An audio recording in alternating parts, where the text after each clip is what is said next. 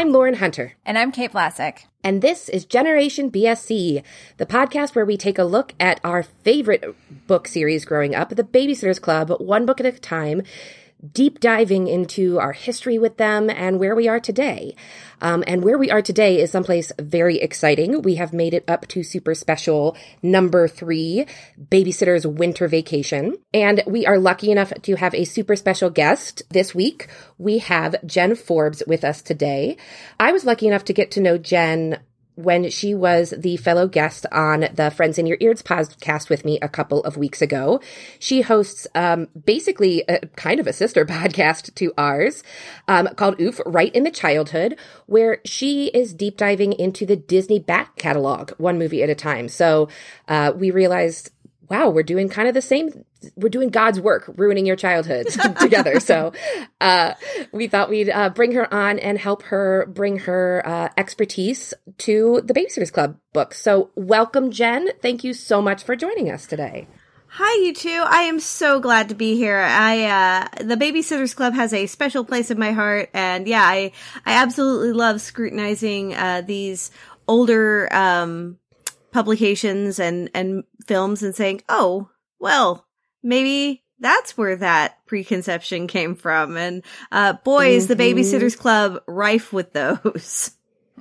Oh, yeah. All over the place. As we have definitely been discovering book by book, it seems like at least one thing comes up every conversation we have, like, ugh, or like you would say, oof, right in the childhood. Like, oh boy, I can't believe that was something I learned growing up and it sort of got stuck in my brain looking back. Oh, yeah. Yeah, it's wild. Every so often I'll go, oh, yikes, where? No. There was definitely a big one of those in this book for me. I thought we were getting off pretty scot-free. Everybody was kind of being an ass, but nobody was, totally terrible. We didn't have any, Camp Mohawk-esque shenanigans. And then right at the end, we got into some real sticky racial territory. So boy, did they. There was one specific thing that I noted that we'll get to there about racial stuff. But it's fun. Oh yeah, there's some big ones. So before we get ahead of ourselves and get too far into the book, Jen, why don't you tell us a little bit about your history with the Babysitter's Club? Yeah, absolutely. So I started reading really early, and I got to the Babysitter's Club reading level when I was about in 2nd grade. And so I know that's about the first time I picked one of these up, but it wasn't really for me at that time. They're more aimed toward a little bit older. So I started actually kind of reading them around 4th grade. But I didn't get to read very many because I could read a Babysitter's Club in like less than an hour, so my parents wouldn't buy them for me. So I would have to check them out from the library to read them, and then I had to read them in order because I've got just that compulsion in my brain, and that made it really, really hard to read them, because if you picked up a super special and you're like, wait, but this is where's this from? I didn't know this. Yep. So I didn't read it as much as I wish I had. In fact, now that I've started kind of getting back into the Babysitter's Club and, it's kind of had this resurgence in popular culture, I have kind of gone, I kind of want to go back and reread everything from their canon. And yeah, it just kind of has that touchstone of, I remember this. And it was like those years of oh my gosh, what's the word? Innocence? Like the years where everything was just so cut and dry and black and white. And I really kind of miss that. But at the same time, I'm glad I'm out of those. Yep, absolutely. A little more nuance these days. Yeah, so much. And it is really nice to read a book where, you don't spend a whole chapter recounting who the characters are that you've already been reading 30 books about. Oh my god! What exactly the Babysitter's Club is and what kids are. Yeah. every single book I remember, I would get to that. They have the 3 pages of explaining what the Babysitter's Club and their entire history up until now, and I would just be like, and skip those 3 pages. Now we're on the real stuff. Right? Exactly. I know who Mary Ann Spears is. Come on. This was only a paragraph. I was very nice. Although, as Lauren and I have realized in rereading all of these, there's a little bit of a different way that each of the girls describes the Babysitters Club and each of the other girls. So it's kind of interesting looking at it now, but 100% when I was a kid, it was like, oh, I already know who everybody is. I don't give a shit. Like, I'm skipping ahead. Yeah. Yeah, I think that nowadays, like, I reread it in this one, just because I needed that refresher. But it was like, oh, this is much shorter than I remember. Because when I was a kid, it felt like it was just ages of backstory. And I was like, I don't wanna. Right? And it just got so repetitive. But yeah, it has been really fun to see as an adult how they're written differently. But it's still, and it's just like a weird, like, some of the things that they choose to emphasize versus some of the things that they don't in which books, and how that all plays out. It is pretty fascinating, but it definitely was. I remember vividly as a kid, like, okay, skip that chapter. You don't even need to read that one. Nothing important is going to happen in there. So moving right along. The babysitter's backstory. That's what that should have just been called. Like, the babysitter's backstory. Here it is. Yep. It feels kind of like previously on that we get today.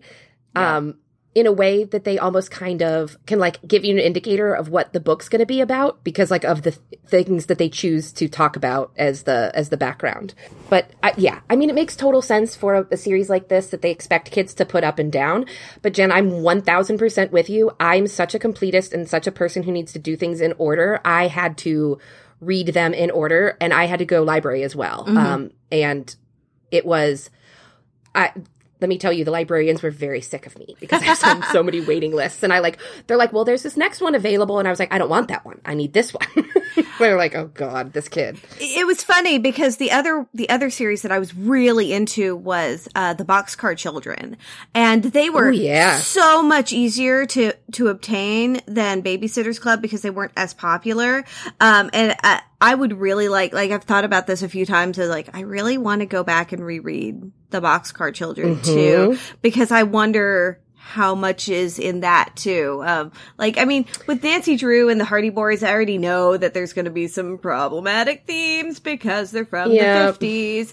But these books from the 80s, you almost feel like you got off scot-free until you reread them and go, oh, I did not. Yeah, exactly. That's really fascinating. That's a great, great point.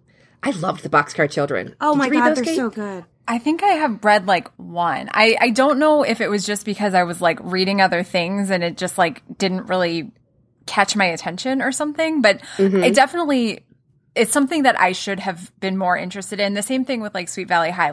I read maybe one or two of those too, and it just didn't, I don't know, it didn't catch hold in my brain in the same way that the Babysitter's Club or other things did.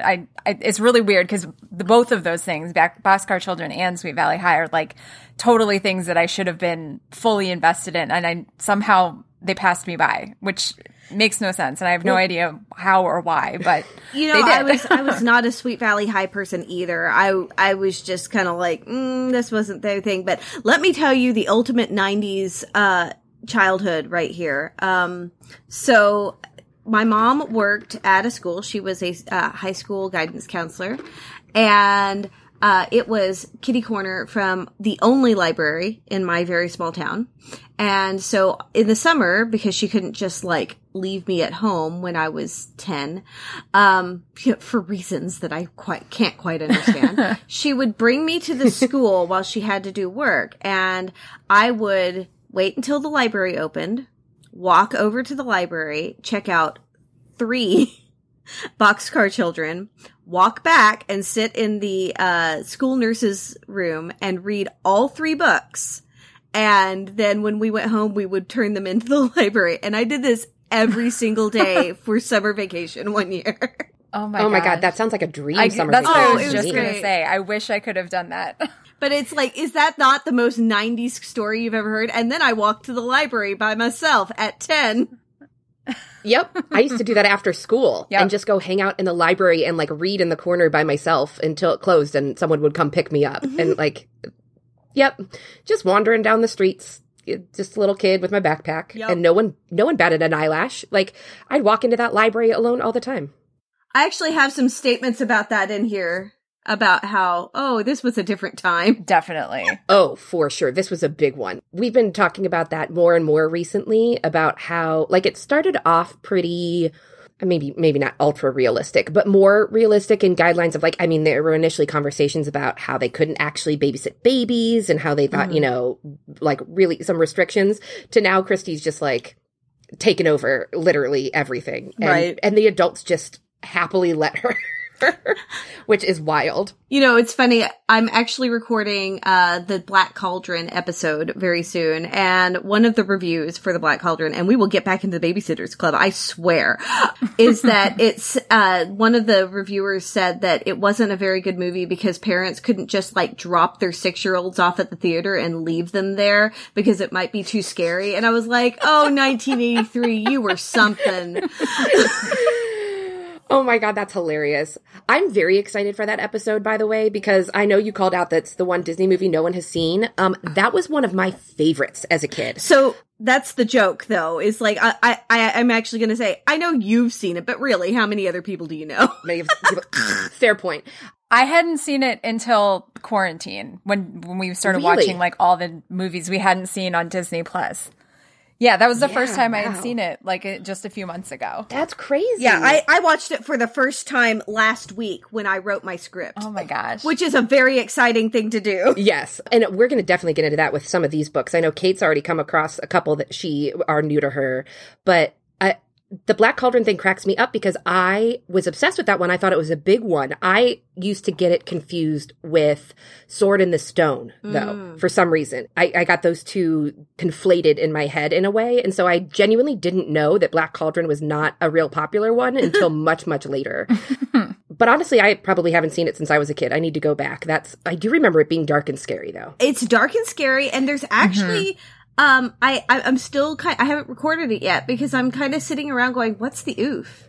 Like, it's terrifying. It's straight up terrifying, but it's good. I mean, like, Taryn says, oh, you can't do this. You're a girl. And Eowyn,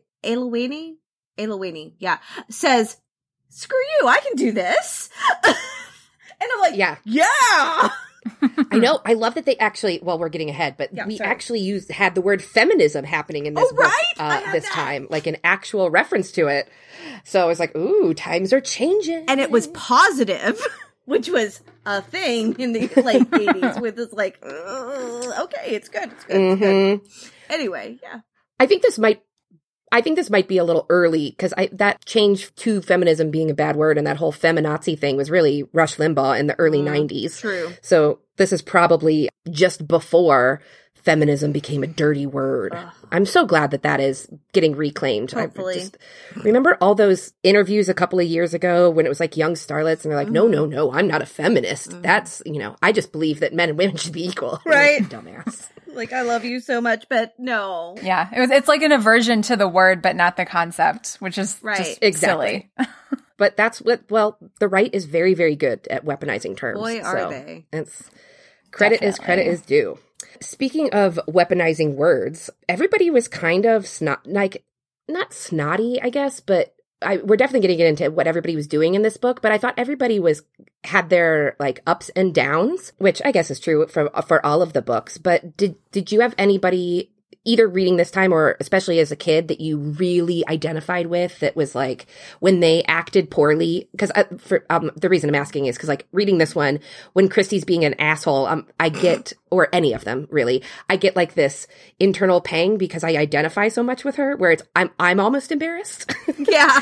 But that's, me over relating to everything. So what about you? What level did you relate and who did you relate with most? I was definitely the Marianne. My parents were very protective and, like apart from allowing me to just wander over to the library whenever I wanted. Like I was an only child. My parents were, both alive and still married. But they were very, very like sheltery kind of things. And so like I knew people that were, loud and outspoken, but, I wasn't supposed to be that was unladylike. So I was very quiet and subdued and had a really hard time, advocating for myself. And so Marianne really, really spoke to me, and I didn't have all those words then, but now, like, when I reread it, I'm like, oh yeah, this is why I was so Marianne-y, back then, why I was so pro Marianne. She doesn't know how to say no. This is not a healthy boundary. We're going to set a new one. And, I was very deeply into Marianne. But the one that I really connected with as a weird thing is I was a Janine. Really? Oh, I love that. I love that too. You're the first person who's told us that. When I still remember when I read Claudia and Mean Janine, and I could see what Janine was getting at and what she was trying to say, and that Claudia was just kind of being a dick to her. And I was just like, no, she's trying to help. I see where she's going with this. And I really wanted to be Janine. And I hate to say this because it sounds like I'm bragging, but like I was pretty smart, and I excelled at things like computers and science, and no one that I knew got it. My parents got me a microscope when I was 8, and it became my best friend for a few years. I taught myself HTML in 1993. Things like that. And when I would read Janine doing this, I really connected with her. So I never got the villainizing of that she gave Claudia. And I really do want to talk about Claudia and me realizing that I'm a little bit more Claudia than I thought I was back then. Oh, I love that, because I have realized how I wanted to be Claudia and had to realize how not like Claudia I am. So what parts of Claudia speak to you now as an adult? Well, this was after me rereading this and listening to a few episodes and thinking about, I think Claudia has a learning disability that she doesn't know about. That's interesting. We've talked a little bit about that as a possibility, but very briefly. Yeah, I think she has some dyslexia, and I think she's got some ADHD. And I was undiagnosed ADHD until 3 years ago. And a lot of the way she acts in this book, and the more I realized, I was like, oh, yeah, I did that. Yeah, I did that too. And so I think that she annoyed me so much when I was a kid because she embodied all of these things I didn't like about myself that I couldn't necessarily spell all the time. I got much better because of a teacher bullying me. That was great. But I recognized her flightiness and artsy side, and how she gets super into something and is like, oh no, I hate this and I don't want to do it anymore. And I was like, oh, I think Claudia might have some ADHD and dyslexia going on. That's really fascinating. I'm also ADHD and was undiagnosed until I was in my late 20s. And I haven't really looked at Claudia too much through that lens. Kate, we had talked about dyslexia maybe, or some kind of reading disorder, didn't we, at one point, maybe during Mean Janine? Yeah, I remember bringing that up, and I think your response was that you thought she just had a motivation problem.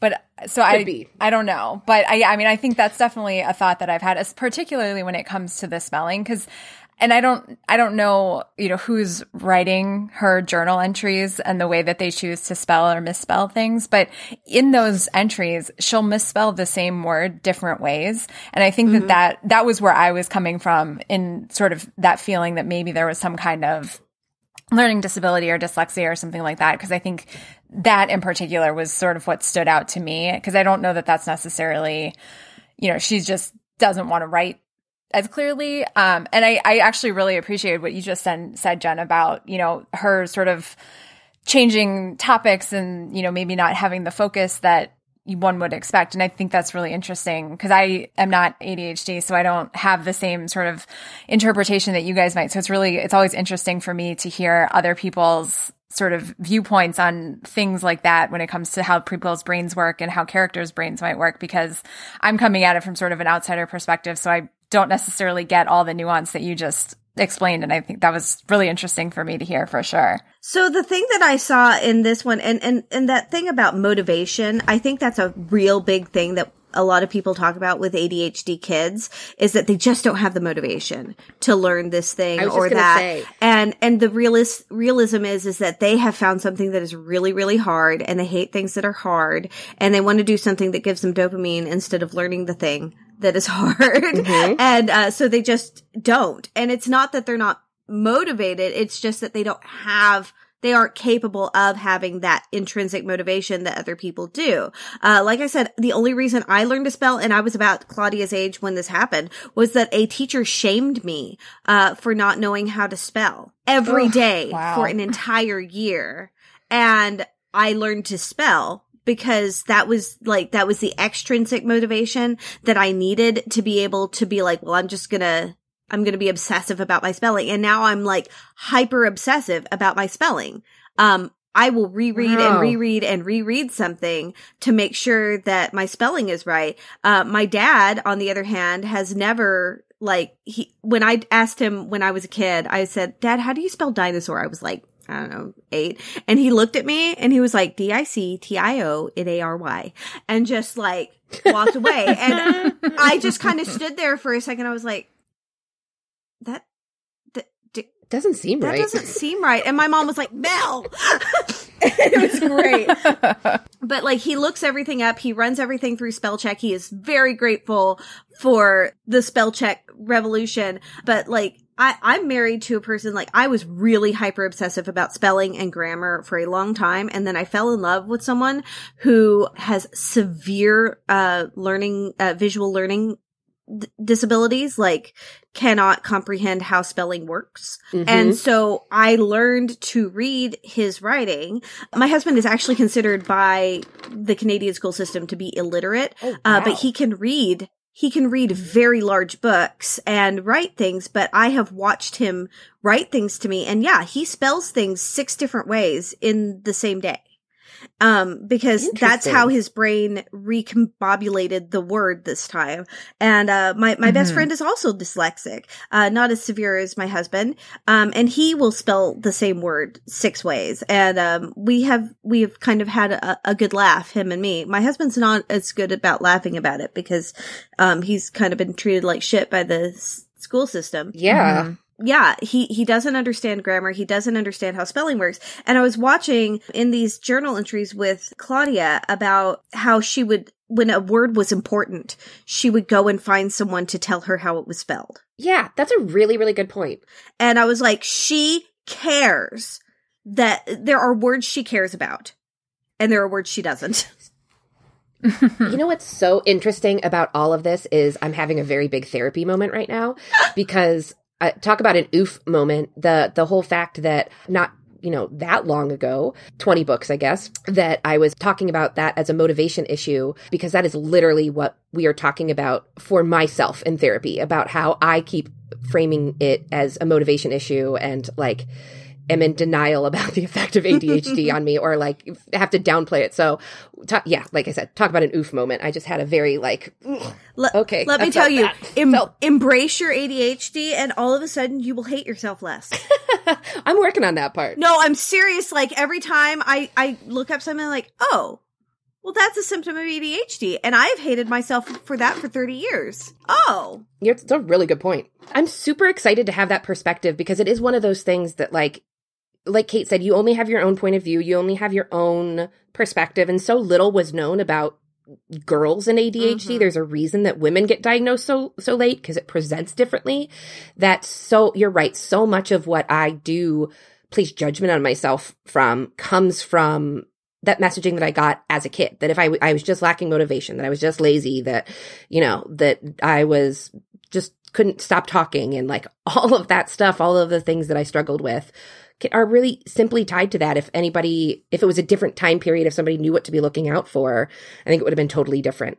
But it just goes to show how those childhood messages continue to impact you throughout your whole life, which I think is really key when thinking about why it's important that we do podcasts like the ones that we do, because it is important to realize like all the messaging we got from these books, all these things that shaped us and built us. And I think it's a really, really fascinating, different perspective on Claudia that I can't wait to start looking out more. I have a feeling you just created a light switch moment for me where I'm now going to go, aha, all over the place. I did that. Well, and that's the thing is like, and I think that these books are like, we talk about these preconceptions and these biases that we've developed from all these childhood things that we loved, and they treat Claudia like crap for, you know, her grades and whatnot. But I was kind of proud of, like, I remember in Claudia and Mean Janine that her parents kind of just all of a sudden had that light bulb moment of Claudia has things that Janine doesn't.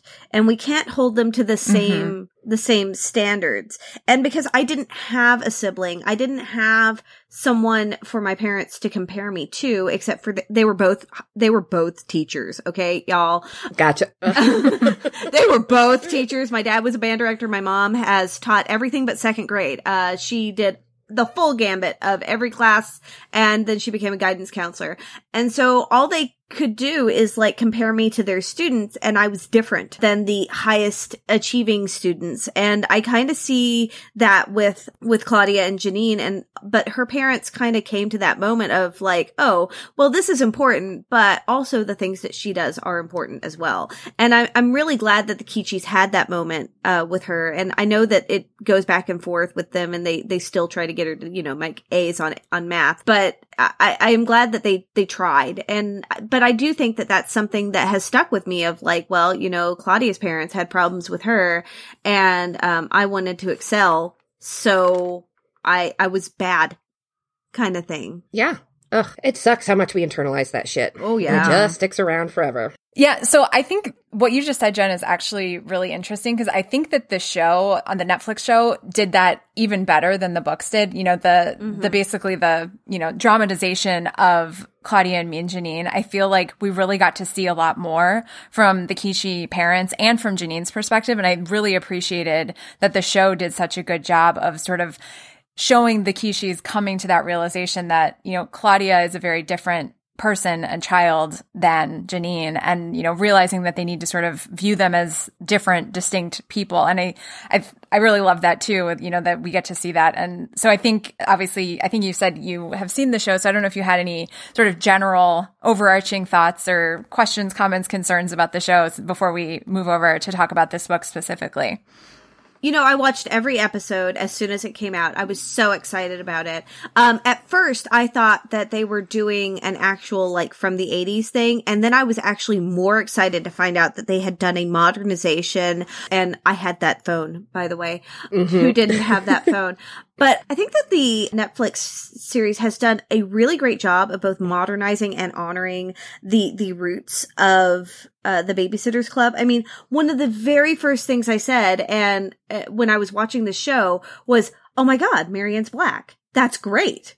Like, that's the very first thing I said, not, "Oh my God, why would they do that?" Because they made such a big deal, and we'll talk about this when we get into the book a little bit more about how Jessie was black and how that was so weird in their community. And I really appreciated that, like, they brought, you know, Marianne in as a mixed race individual, and that they had taken that care and time to actually think about how would this be portrayed today?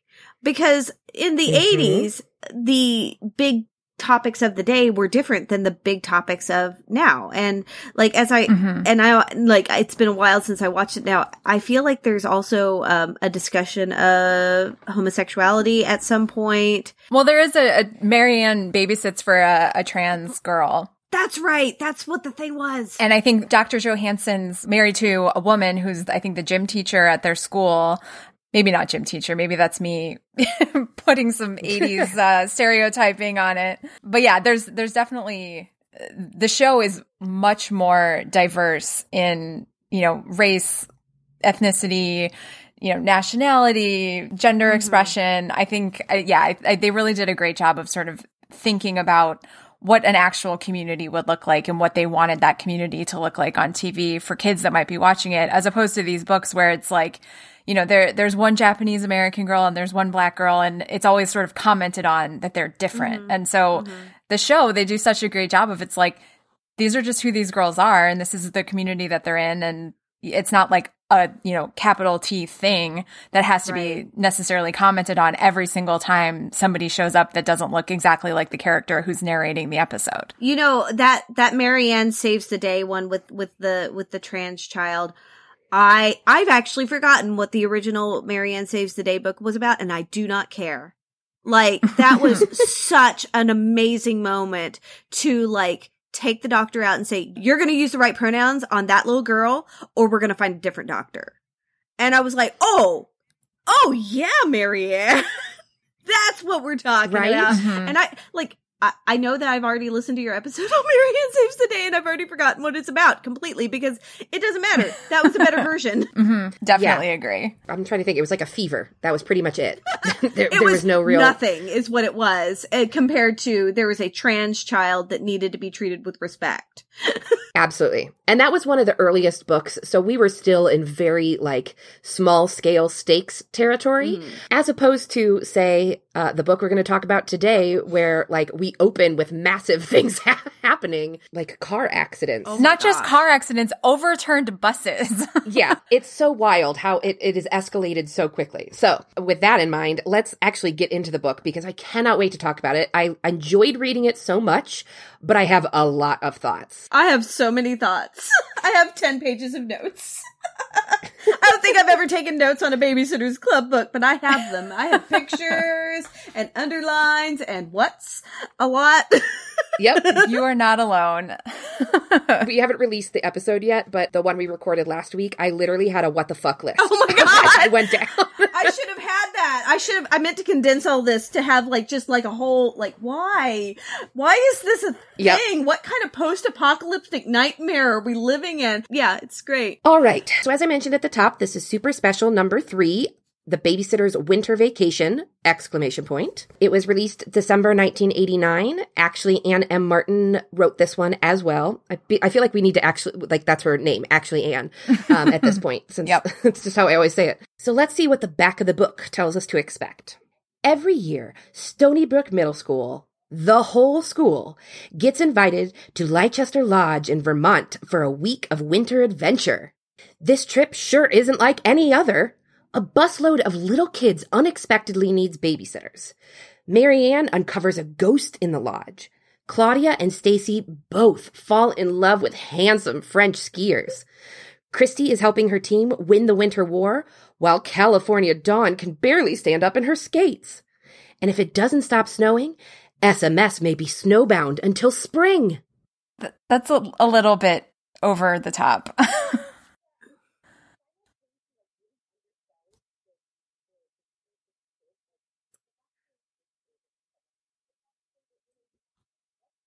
Right? And like the whole ghost thing, well, we'll get to that when we get into it, but like that was just such a half-hearted attempt to make a ghost thing, like a ghost story happen, that it just seems like a really weird thing to mention on the back, because that really wasn't Marianne's story at all. It was just her pining for Logan. Oh my God. I want to have like a discussion with Anne Martin about what her obsession with ghosts is, because there's a lot in all of these books where it's like, oh, it's haunted, and maybe it's just because they're 13. And I guess like when I was 12, 13, everything was scary, and I watched Unsolved Mysteries and at night with all the lights off while my parents were all out, and then, you know, something would move and I was going to die immediately. I think you're right. I think that is just sort of like a junior high thing where like ghost stories and like trying to freak each other out was just at least it was very much a part of my experience of that. So I said in the back of the book, I pronounced it Leicester Lodge. Is that how you guys were reading it? It's spelled Leicester. So that could be pronounced a couple of different ways. I pronounced it Leicester because I'm pretty sure that's the same way as it's spelled in like Leicester Square in London. So that's where I came from. Right. But I wasn't sure if they did pronounce it the same way. Because, like, for example, Versailles in Ohio is named after Versailles, but it is pronounced Versailles. But I feel like you're probably right, Kate. Yeah, I don't know. I read it. The first time I read it, I think I read it Leicester. And then as I do with so many names that I don't really know, I just skipped it. I was like, the Lodge. Yep, that's kind of how I approached it, too. And I was like, is it not offensive? Good. Check. Moving on. Right. we're a step ahead of summer camp that they brought up like 17 different times. And every time they brought up Camp Mohawk. Oh, yeah. Every time they brought it up, I was like, oh, no. Oh, boy. All right. Well, let's buckle in, Kate, because... My very, very long descriptions. I cannot wait. As a reminder to everyone, since this is a super special, that means we have narration and different plot lines for all 7 of our Babysitters Club girls. So... it's going to be a minute. So just like Lauren said, buckle in. I'll give you guys the update on what happens in this book because there's a lot. So, the overarching plot here. Every year, Stony Brook Middle School goes on a week-long trip to Lester Lodge, a ski lodge in Hooksett Crossing, Vermont. It's a mandatory trip for all students, unless you have a convenient excuse like Logan that it's the same week as a family vacation to Aruba. Everyone from SMS is split into 2 teams to compete in the Winter War, which includes 5 competitions: ice skating, snow sculpture, snowball fight, downhill skiing, and cross-country skiing. The weather on the trip to the lodge is pretty treacherous, with one of the Stony Brook buses hitting an embankment and the bus from an elementary school from Conway Cove, Maine, going off the road and flipping over. The second bus crash results in the Babysitters Club volunteering to watch the 16 elementary school kids for the week so they didn't have to get sent home. There are ups and downs for everyone over the course of the week, all recorded dutifully by the members of the Babysitters Club for Marianne to turn into a book for Logan so he knows what he missed. Okay, so Christy. Christy is in charge of organizing the Winter War, and while she clearly does a good job generally, she gets overly competitive since she's also the captain of one of the teams. She and Claudia have an ongoing rivalry, particularly when it comes to skiing skills, and Christy ends up going too far in motivating team members to cross-country ski for the team, pushing a boy named Jay with no experience to participate, where he ends up breaking his leg in a fall. He gets over it, and Christy gets over her guilt, and they dance together at the dance on the final night at the lodge. Claudia is a judge for the snow sculpture contest and realizes she hates judging people she actually knows. She also repeatedly shows her extreme ski skills, taking several lessons with a ski instructor named Guy, who gets super into her abilities and success, which leads Claudia to developing a crush and reassuring herself that a 25-year-old probably isn't too old for her. Her dreams are dashed, however, when Guy shows up to lunch with his whole family, including 2 kids and a gorgeous wife. Claudia consoles herself thinking of Will from camp last summer and recognizing her superior skiing capabilities. She gets postcards from both Will and Guy following their return to Stony Brook. Stacy has a sort of meet-cute with a boy named Pierre who follows too closely while skiing and who falls on her when she falls while turning to tell him to stop. They're both in love and spend the entire week together, including at the dance, although not exclusively because that would be rude. Ending the dance with an exchange of addresses and a kiss. I really did love that Stacy was like, I love we that. We didn't want to be rude, so we made sure to switch up dance partners occasionally. Who cares, Stacey? Like, you guys could have just spent the whole night together and no one would have cared, but thank you for being so considerate of everyone else's feelings. Okay, Marianne. Marianne's got probably the longest plot here because she's the sort of bookend narrator who does the intro and the epilogue, so she's got a little bit more going on. She's also the one in charge of why they're doing this documentation of this entire trip. So, Marianne's plot is twofold. First, she obsesses over Logan for the duration of the book, working herself up thinking of all the beautiful girls he's meeting in Aruba on his trip. Logan, of course, calls her at the lodge long distance, so that allays her fears and she starts realizing she needs to pull herself out of it. And second, Marianne volunteered to be the quote-unquote historian for the trip, which is apparently a position someone is supposed to fill each year, but which has gone unfilled for at least the last 2 years. Marianne's job as historian is to research the lodge and the town and write up a paper on it. This assignment makes no sense, but it does give Marianne an opportunity to discover a ghost story at the lodge stemming from a death in the 1930s of a man whose relatives thought he was evil, ? It doesn't make much sense, but it's entertaining watching Marianne work herself up about the ghost instead of about Logan. And as a nice side note for Marianne, she has a nice moment with their former gym teacher who she thought hated her. Dawn has some issues in the Winter War competitions and gets super embarrassed, eventually avoiding everyone because of it. In particular, Dawn fights with Marianne because she thinks Marianne isn't being sympathetic enough, but eventually, after talking to a girl named Pinky from Conway Cove, who has been a dick to everyone because she's homesick, realizes she's mostly just upset about being embarrassed in front of her classmates, and she loosens up and has fun, although she does refuse to participate in cross-country skiing. Jessie is in charge of talent night, including deciding who gets to perform their talents and writing a skit and choreographing a dance for everyone else who wants to participate to do. She has a lot of responsibility and also decides to dance her Swan Lake dance as the SMS closer for the show, right before the Conway Cove kids do a skit about their teachers. She finally feels like she fits in and people get her as she wraps up her performance and brings the house down. She also has some difficulty with Pinky, but interprets it as racism like her shitty neighbor rather than Pinky just being a jerk to everyone due to her insecurities. As a side note about talent night, it starts with a full hour of teachers telling horror stories, and there's no ability to opt out, and I have a lot of thoughts about that, but we'll put a pin in that so I can tell you guys about Mallory. Yeah. Put a pin in that. Yeah. So we'll cycle back to that in just a moment. So Mallory.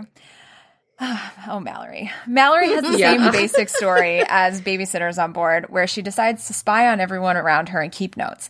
This time, however, she ends up interpreting what she sees and lets her imagination run wild with what it all means, including thinking the cook is trying to kill all of them and that their gym teacher is in love with their vice principal, unrequitedly. Mallory also dreads the dance all week, but ends up spending the entire night dancing with a boy from her math class. Whew. They didn't make room for other people. Was that rude of them, Stacey?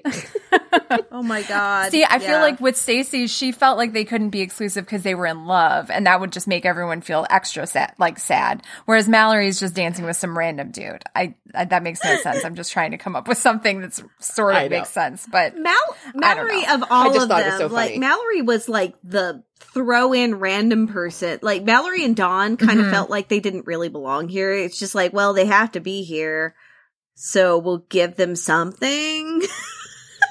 That's definitely like a trend that we've seen in the other super specials we've read. It's like there's like 5 actual stories, and then the other 2 narrators are just sort of like tacked on. Like, we need other people to talk. So, you know, and especially here where it's all of the Babysitters Club, because I think in the other ones, you know, I think in Babysitters on Board, like, I don't know, Karen was one of the narrators. So it's like here it's like we have to have all the Babysitters Club in, and everybody's doing something except for Mallory and Dawn, who are just sort of like there.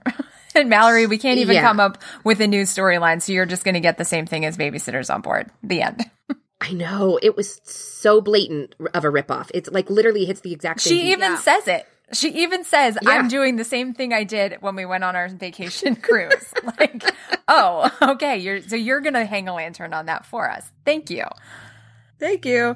So can we just start off talking about the fact that there is a mandatory trip for a week for 12 and 13-year-olds that is somehow free, and they have to do all this stuff. I mean, like, they all seem to think it's great, but like, what post-apocalyptic crap is, you must go on this trip unless you have a pre-existing vacation to Aruba, which, by the way, Lucky Logan, I'm fine with that. But like, every time I kept reading it's required, I was like, what? No? The whole thing just seemed so strange. So we've been talking more and more about these socioeconomic issues of like how they do and don't show up. And this is, I think, just such a huge one, because like there's enough money in this school district to take the entire school on a week ski resort vacation for free. And like, they do acknowledge that the Georges, you know, donate some part of it. And that's, you know, that's sort of how they run the lodge. But like, well, the parents are also asked to make donations, and then the Georges make up the difference. But still, like any trip I took in I don't think I took, I guess maybe I took a trip in like middle school, but for the most part, we only took trips in high school. But it was like, you had like, when we went on the choir trip, like I had to like sell fruit and like a fundraiser, and anything that I couldn't sell, like any amount that I wasn't able to make up through my sales, like my parents would have to write a check for that amount. Like no one was like giving it away for free. Like no lodge owners were like, oh yeah, sure. We'll make up the difference. Like what? Yeah. Right. Like what is their business model? Right? How are they staying in business? Because they seem to only host these school trips. So what is the economy? And like they there? gave it, like we haven't even talked about the elementary school, but like they gave them this trip. It's like, you read 76 books, Pinky, so here, have a week-long vacation far away from your family, by the way. I've made several notes in here that like maybe they eat people. Maybe they're stealing children. Maybe Mallory wasn't wrong about the cook being sinister. Right? Yeah, right. Like, he's not trying to kill people, he's cooking people. I don't know. There were three teachers on that bus and they all got off scot-free, or did they? I had so many questions about the Georges throughout, like, for the first few chapters. I was like, wait, how? But that's not how this works. So strange. And like that whole bus of kids only had 3 teachers. Right? Well, there were only 16 kids. No, those that's were true, I guess. Well, there were only 16 kids, and they weren't 6th and 7th graders. They were little, weren't they? 6 and 7-year-olds, I'm sorry. I was like, and also, I went on a lot of trips as a kid, but I cannot in a million years imagine my parents sending me multiple states away to go skiing without them, like, for a week. Like, I think the Georges eat people. Yeah. That bus, starting strong with the theories. I love it. The bus wreck was like just like a way to get. I don't know. There's nothing about this makes sense. And they keep talking about like the Winter War is required, but unless you're Marianne and you're the historian, or you're Mallory and you just don't wanna. Yeah.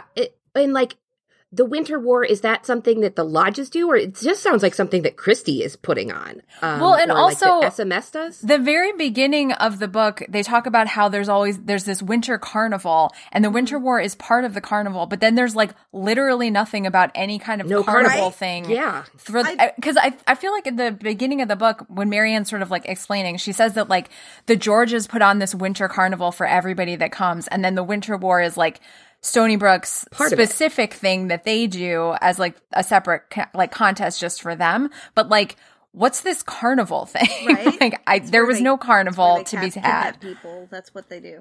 But like, I noted that like they said there's a lot of other guests and that they don't mind the Winter War, and I was like, I bet they do though. Yeah, I was going to say, if I were a guest at a ski lodge that I was paying extra for because they wanted to give away a bunch of rooms to bratty kids and they were running around chucking snowballs at each other all day, I would be annoyed. You're like, the whole thing just was so strange. And like, you're exactly right that, so it starts with the babysitters like heading up there, and there's all this talk of this upcoming blizzard, and then they have a small accident. They run into a snow embankment. Nobody's hurt. They're able to like push the bus out and keep going. They were just swerved to avoid a deer, but it sort of lays the groundwork because then this bus of 6 and 7-year-olds overturns, almost killing the driver. He gets a really bad accident, leg break, in the accident.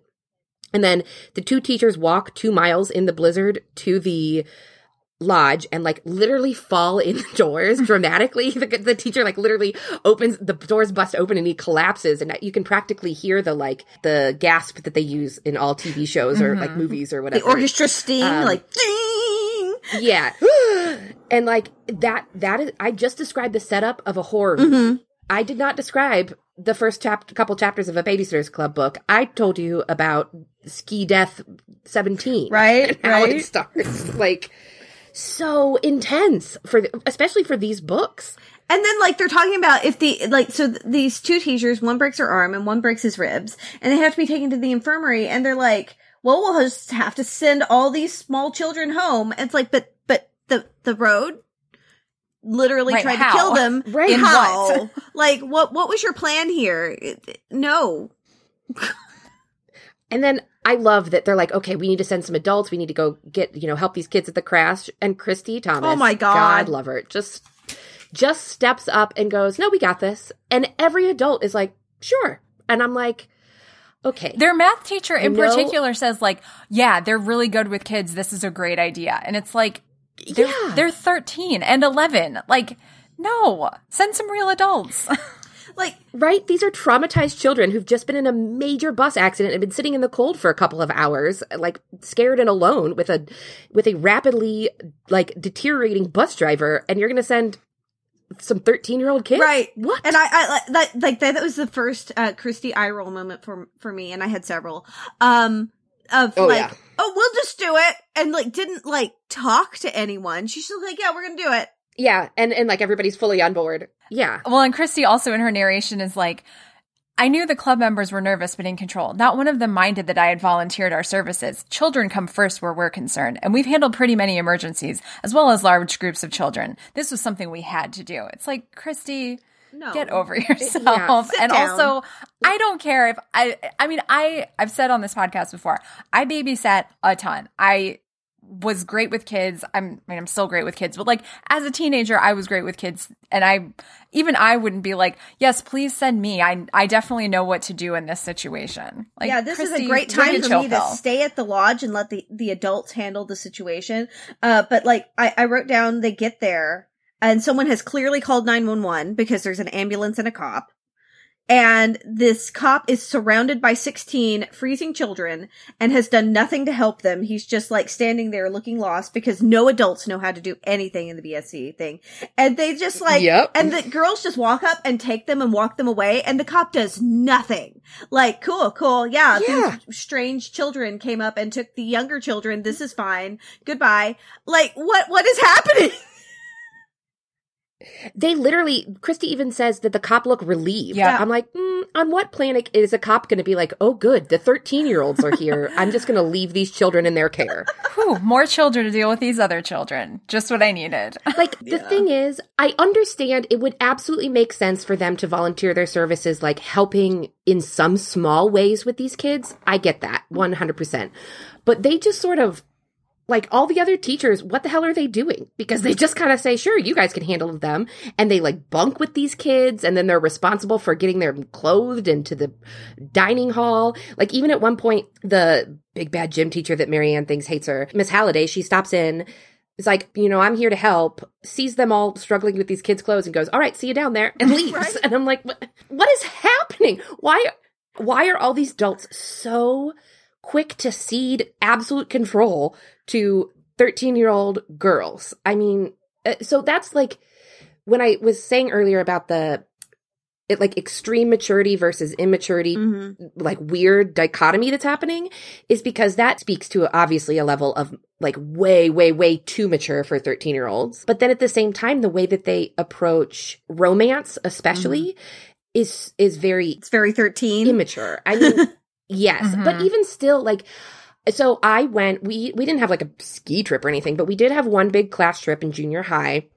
And it was for a week. We certainly had to pay for it. But we went to Washington, D.C. So it was like an educational trip. It wasn't like, here, go play in the snow for 5 days. It was, let's go to the Holocaust Museum. Let's go to the monuments, all of that stuff. So it was an actual like class trip. And I will tell you what, the number of people who got caught like making out on that trip or like trying to sneak off and, 14-year-old style fool around a little bit was huge. That was sort of like that, what that trip was known for. Like the teachers, she's like, at one point in this book, they're like, yeah, the teachers kind of blend into the woodwork. I was like, oh my God, on our trip, the teachers were everywhere because it was a bunch of 14-year-old hormone bombs away from home in hotels, on buses. There were only a couple of teachers. Everything was going on. And then in this, like, Mallory's dying to know what happens between a boy and a girl when they kiss. Like, Stacy, I is probably that's what she's doing, but they keep it like, very, very innocent in the description, or just they basically just don't really talk about Stacy and Pierre and what they're up to all very much. She introduces the meet cute, and then we talk about the dance and then them going home. But like in between, everyone's just like, nobody really saw Stacy this week, so I'm sure she's off in corners making out with Pierre. But at one point they said that, like, I hope my brothers and Mallory says, I hope my brothers and sisters don't read this journal because this is very adult for them. And I'm like, what's very adult? That she's unrequited love with a teacher who you've decided just because you saw her crying, that's what's happened? Yeah. So like that level of Mallory being like perfectly capable and very responsibly taking care of 16 small children on one hand, and on the other, she's following everybody around trying to spy, literally says, but I'm only going to write facts and make no judgments. To which I immediately went, okay, so this plot line is all about her jumping to judgments. And sure enough, she's like, it's a fact she's crying, so it's a fact that she's in unrequited love with the vice principal who doesn't love her back. Right. Like, just so over the top. Not even to mention the, killer cook, which he was sprinkling an unlabeled jar. Like, really? Yeah. I mean, that's a I did Buffy appreciate, plot right though, there. that Mallory realizes that she has, I think she even says, like, because her whole thing was like, I need to hone my observational skills. And at the end, she's like, yeah, I didn't so much need to hone them as like acquire them in the first place. So I did appreciate that Mallory was very like thoughtful and realized like, oh, I said I was going to be factual. I realized that I was unable to do that because I immediately jumped to conclusions and interpreted things in wildly imaginative ways that were not based in any way in fact. So I did appreciate her sort of arc, if you could call it that, of at least learning something from herself in her week of terrible, terrible spying. But as I recall, she didn't learn anything except for just this book. She keeps doing that. I think. Yeah, exactly. Don't worry, the next super special will have Mallory spying on people. right back out. Right back to the spying well for Mallory, because they can't come up with something else. Like even calling this exact same Harriet the Spy reference out over again. Like it was such a retread. It was hilarious. I remember thinking that Mallory was like the most boring person in all of these books. Like at least everyone else had something interesting about them. Dawn kind of felt cardboardy for a lot of it, but ever so often she'd like pop into 3-dimensional characters. But Mallory, every time I read one of these, was like, ah, crap, it's a Mallory book. We have had a serious contextualizing of Mallory and rereading these. This book is not a good example of it, though. No, it really isn't. But in general, she's much better. We also had to rethink our position on Janine going in. Like, I thought it was so interesting that you identified so much with her, because that has been one of the really fun parts for Kate and I. And for me personally, one of the things that I loved most about the Netflix show was getting a completely different take on Janine. So it's interesting to read them with adult eyes, because I very much felt the same way. And then, of course, we have just been hyping up so much how Mallory, and then we get to this book, and I was like, oh, okay, this is why I hated Mallory, because of obnoxious shit like this. And then, like, being so stressed out about this stupid dance. Oh my God. It was so over the top. I mean, not as over the top as Marianne's Aruba mooning, but it's pretty close, though. Like, every time we hear from Mallory, she's like wishing that, they have to get sent home early because there's going to be more snow, or, wishing that because Jay broke his ankle, they cancel the dance in, solidarity with him because he can't dance, except that we do see him dancing at the dance. And it's all just because she, quote unquote, doesn't know how to dance. And it's like, Mallory, nobody knows how to dance when they're 11. And even Jessie knowing how to dance is ballet. Like, she doesn't know everything. None of these girls knows everything. Like, you should understand that by now. But no, we get Mallory freaking out over a dance where you don't even have to dance if you don't want to. There was a lot of like random anxiety in this one that I didn't remember from other books. Like, we had Jessie have a complete like obsessive anxiety moment about like, I can't go skiing. I can't take part in the snow sculpture because I might get frostbite and lose my toes, and I'll never be able to be a prima ballerina, and then I'm going to die alone. And I was like, wait, what? Right.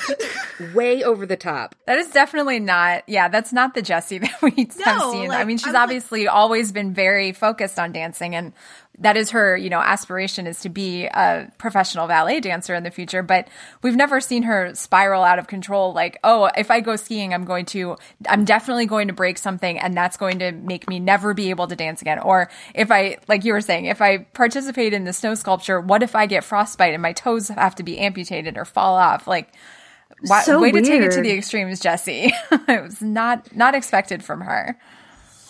I mean, pretty much everybody was amped to 11 in terms of extreme reactions to everything. Like, to the degree that it was kind of out of character, or not necessarily out of character, but just over-exaggerated in a way that didn't feel realistic. Like, we've certainly seen Marianne Moon before, but I will tell you what, I was ready to like fucking throw the book across the room if I had to listen to her talk about how much she misses Logan and can't live without him one more time. Christy is always competitive, but like, she's the worst. She's literally pushing somebody to break a leg. Like, awful and so rude to everybody.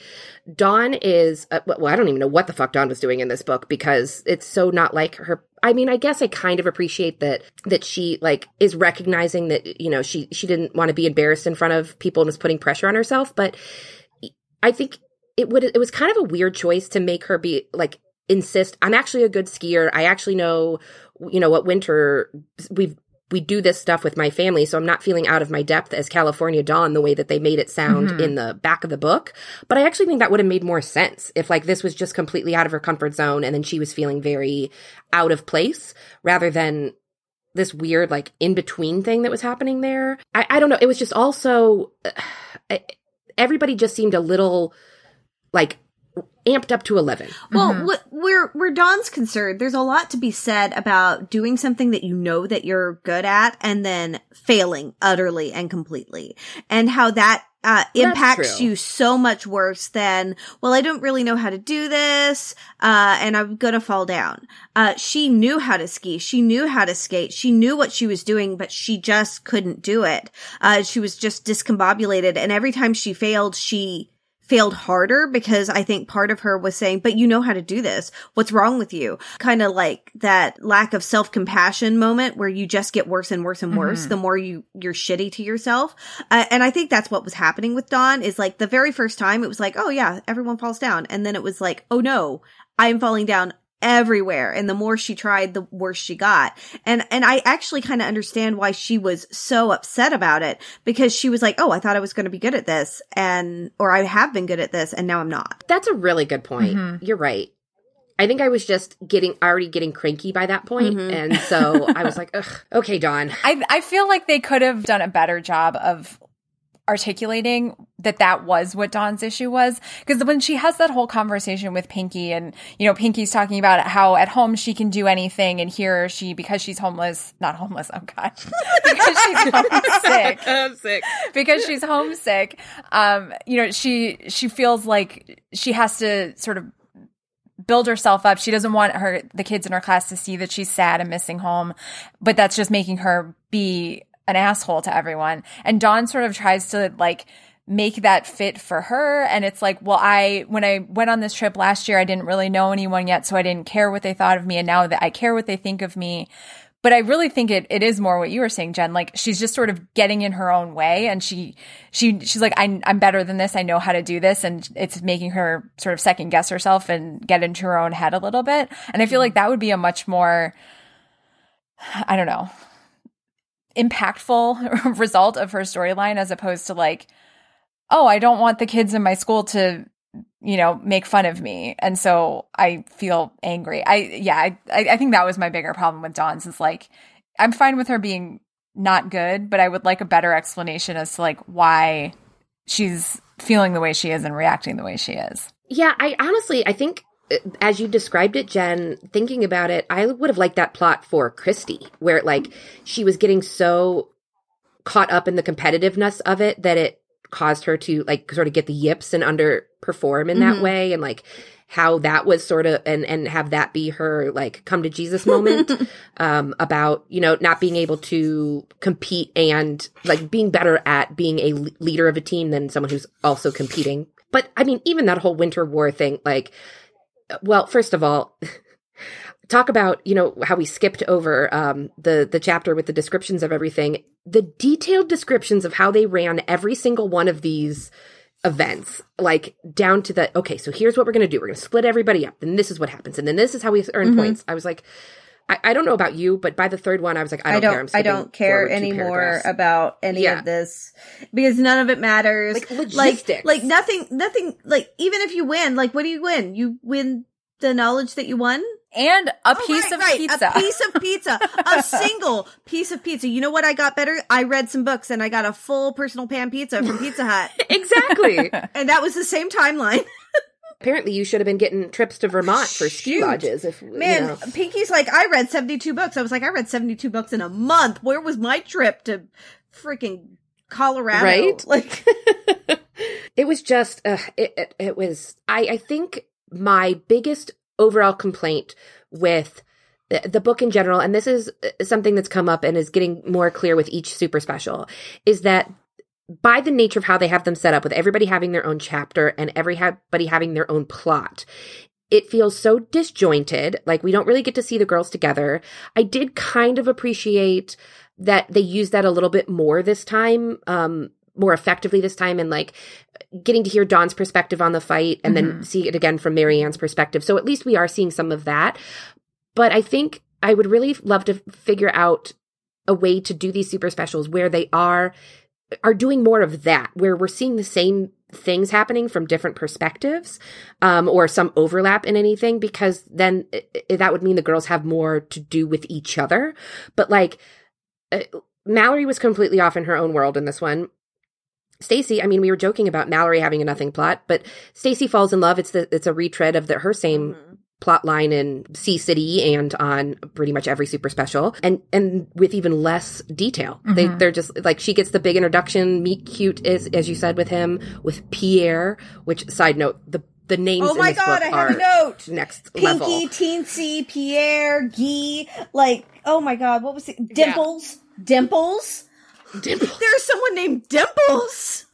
To be fair, that Dimples was a stage name. That's true. And so was Pinky, but it's still a crazy Teensy, name. But like, it doesn't matter. Like, I made a note about they have run out of names. Oh yeah. They were clearly just having a very good time. But then, so anyway, they have the meet cute. She meets Pierre, and then I think, get maybe one chapter with her in the middle, and then one for their close up, and then she's just sort of out of it. Has nothing to do. She doesn't really help with the kids except for that first outing when she meets him, and then she's just sort of gone. And I mean, I know that they're not official babysitters for this. They're not getting paid, and nobody seems to be too pissed that she's not helping out. But like, she is part of the club, and they're all, Christy, whether she asked them or not, did volunteer them all for this. And she's just kind of like, okay, never mind. Bye. Yeah. I actually noted each of the chapters, with their, and no, we have chapter 8 by Stacy and chapter 22. And that's it. That's all we get. Really? Yeah, we completely skip everything with them. And it's just other people, Mallory talking about how they're kissing all the time, and then Stacey being like, and we got a kiss. They were exploring second base, and that was her was her big revelation for that trip. Yeah, that makes sense. That's perfect. Yeah, that's what I thought too. Like, they're in the library, and Mallory wants to know what a boy and a girl do when they're kissing. I was like, well, first of all, they're exploring second base. Yep. And Mallory's going to get an eyeful. I do like, was it Marianne or Dawn in their first chapter? They're like, it's going to be a very competitive week for Christy, because I literally just wrote, uh-oh. Yep. And sure enough, lived up to that uh-oh. Yep. I have to say, though, all of that was, minor quibbles and everybody acting whatever. But oh boy, we went for a lot of the book without it, with our normal racial stuff with Claudia's description and, the introduction of the fact that Jessie is Black and that Stony Brook, was not exactly welcoming at first. But then they sort of kept bringing that back up. And then,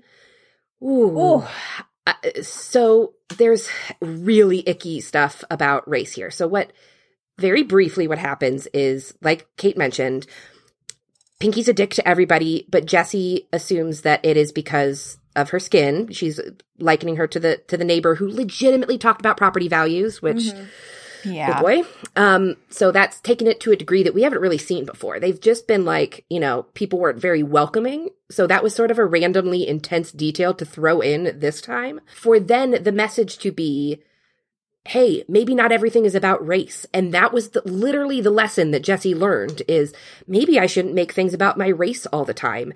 And my head almost exploded out of my brain. Or that didn't make sense because of how incensed I was. Yeah, I understand. Mm-hmm.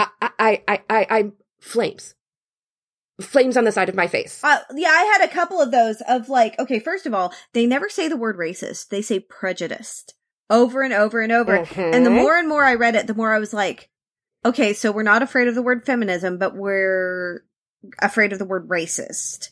That's a word. But like, when she talks to Mallory, and she was like, she's prejudiced like my neighbor. And Mallory's like, I don't think that's what it is. And just like walks off. And I'm like, Mallory, be an ally. Come on. Yeah. And that's what's like really disappointing about Mallory in that moment, is because we have seen her try to be much more like there for Jessie and supportive and like hear what Jessie's actually saying. And for her to just be like, yeah, I don't think that's what it is, and then be gone. It's like, what? This is your best friend who you like, we have seen you be there for her. Like, why are you being like this? I mean, it's because we only have, so many pages to tell this story and Mallory's are all used up, but like, what the hell? Oh, see, I took it even worse. I thought it was more that's Ann M. Martin's, that was her goal. Or maybe not necessarily Ann M. Martin or just Ann M. Martin, but it was certainly the goal of the book to say, hey, maybe, not everything is about racism, and maybe you should look deeper issues. And so I was like, it wasn't even just that they ran out of time. Like, that was the intention, to then make Jessie have to have this realization where she needs to go have a family meeting to discuss it with her family, that and this is a white woman telling Black children, hey, maybe don't be so sensitive about your race. Like, what the fuck? I can't. Yeah. And like, so yes, Pinky was a little shit to everyone, but we did see her being more of a little shit to Jessie, but I don't know if she was like, so it's hard to tell because again, we're not seeing things from multiple people's point of view. No one else talks about Pinky except for like Jessie. And so it is hard to tell if she was being an equal little shit to everyone, or maybe if she's displaying some microaggressions that she's picked up from institutionalized racism. And so she's treating Jessie a little bit more like a servant than she is everyone else. And she's being a little shit, but assuming like, that Jessie knows how to play poker. Yes. I was like, that one stood out. That's the stuff where it's like, I feel like maybe Pinky's not just being an asshole of the same caliber to everyone. Like, oh, I would have expected you to know how to play poker. Like, what? Like, don't ask me any more questions. Like, just don't talk to me. Like, I'm sorry. And then when she finally does open up, it's not to Jessie, it's to Dawn. Right. So that would further that hypothesis. And then she never apologizes to Jessie for being a little shit. She apologizes to Dawn. Hey, maybe when a Black person tells you that someone is treating them differently, listen to them. What a thought. Crazy. Instead of getting all righteous and holier than thou and have to, and this very much tracks for the like colorblind, reverse racism nonsense of the late 80s, early 90s that was, at that very end, stuffed down our throat. I actually heard Jessie say, without saying it, I feel like I might be a reverse racist. And I was like, no. Well, I actually just found in my notes where part of this chapter, she says, okay, why was it that I had overlooked all that and focused on what Pinky had said and done only to me, like ordering me to get her a drink? Was it because of the bad experiences I'd had in Stony Brook with our neighbors? Probably. But did that mean I was prejudiced in some way now? I hoped not. But I knew I would need to have a long talk with my parents when I returned home from Lester Lodge. Like, what? No. What? Jessie. What? No. That is not the outcome of this whole ordeal that you should be taking away from this. No. It is. And then like the whole time that she's directing the talent show, she's over and over again shocked that people are listening to her because she's Black. And then like it's only when she proves her worth through a ballet dance that she feels truly accepted and that her race no longer matters. Like just so much what the fuckedness about that entire plot line. And it just came so out of nowhere because this happens pretty late in the book. And I genuinely thought we were working up to having a moment with her and Pinky and talking about race and like, you know, about how she's like, I thought that that's where we were going because all these deep, serious, like offhand remarks. And then for it to turn into, oh no, I'm the one that's being prejudiced. Fuck that. Fuck that to straight to hell. Oof, I was so angry, clearly. I'm very hot. Because we're talking about the talent show, can we talk about how weird that talent show sounded for the 1980s? So much about like, it. The references in this book that I was like, this is 1989. How? Like, they're doing Singing in the Rain, Vaudeville, the Andrews Sister. Like, they reference Laurel and Hardy. And I was like, it's 1989. Where's Vanilla Ice? Exactly. Like, this is very clearly written by a person who grew up in the 50s and 60s for kids who grew up in the 80s and 90s. Because, that was the Laurel and Hardy and Three Stooges references. That was Stacy and Pierre. And then all of those, seriously, the Andrews Sisters. I was like, you mean to tell me that like sixth graders in 1989 know who the fuck the Andrews Sisters Because like, I remember being in like fourth grade in no, I was a little older than that. I don't remember. Someone in 1989 did the full Ice Ice Baby and then got ripped off the stage at our talent show in grade school because he did all of it. Like I remember someone coming on the stage and pulling him off the stage. Which was exciting, but that's all I could think about. It was like, this is the same year. Yeah. So strange. So strange.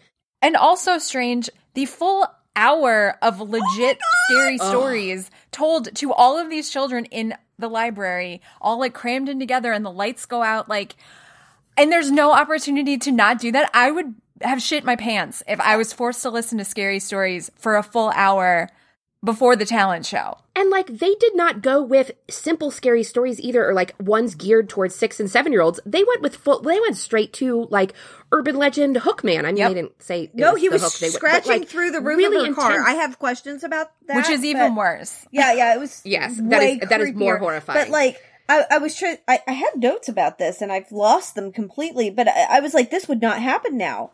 Like, they just wouldn't because, like, trigger warning? Well, can you imagine the calls from parents?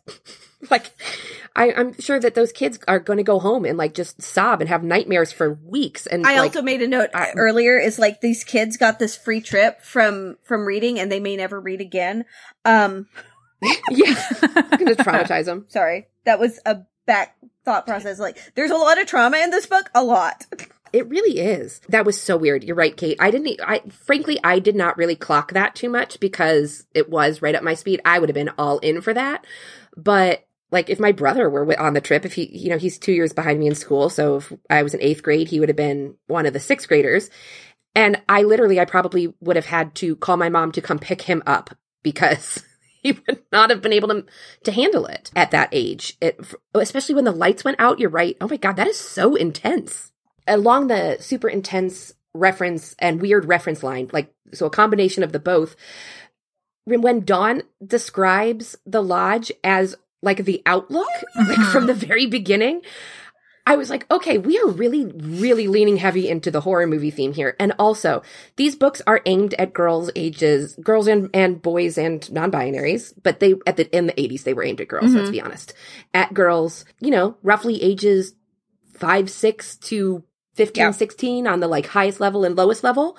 And really, those kids have seen The Shining? Because if they have, that's some poor parenting. I'm not going to lie to you. Because that movie is fucked up. Well, and Dawn is even like, oh, if you've ever seen that movie, The Shining. And it's like, no. No, we have not. Yeah, I wrote down bringing up The Shining as a reference for a hotel. Not great. Yeah. I was like, oh boy, we're really setting a tone here. That's why I really thought we were going to lean way harder into the ghost thing. And for that to have just really go nowhere. Oh my God, that was such a crap. Like, why even throw that in? Like, just it was so unnecessary. Like, I mean, I guess Marianne needed something to do other than moon over Logan. Oh my God. But, we talked about, like, the people that we identified. I was so embarrassed for Marianne. I was like, back up. Yeah. And then, like, I didn't want to say anything because I didn't want him to think I wanted to marry him. I was like, yeah, you do, though. Yeah, a little bit. Yeah, I definitely, same cringe for me through the entire book with everything that Marianne was doing. I was just like, oh, honey, what are you doing? But to sort of round out the especially disappointing thing that Marianne says in this book, during the epilogue, she's talking about the bus ride back to Stony Brook and how the boys are singing some song that has weird words. And they changed the words to be about a girl named Ethel Tynes, who Marianne refers to as, quote, this fat girl. Mm-hmm. And then she says, however, the song didn't prevent Ethel from eating 3 Snickers bars on the way home. Fuck you, Marianne. What the fuck? Oh my God, she was so judgy in this book. Like, I wrote this down right before we talked about the visitor being evil. But it's like, Dawn should get a dog to listen to her. Marie wore heavy earrings, so her lobes were droopy. And Curtis is missing a tooth, and she prefers dentures. And I was like, you classist bitch. Yep. Yeah.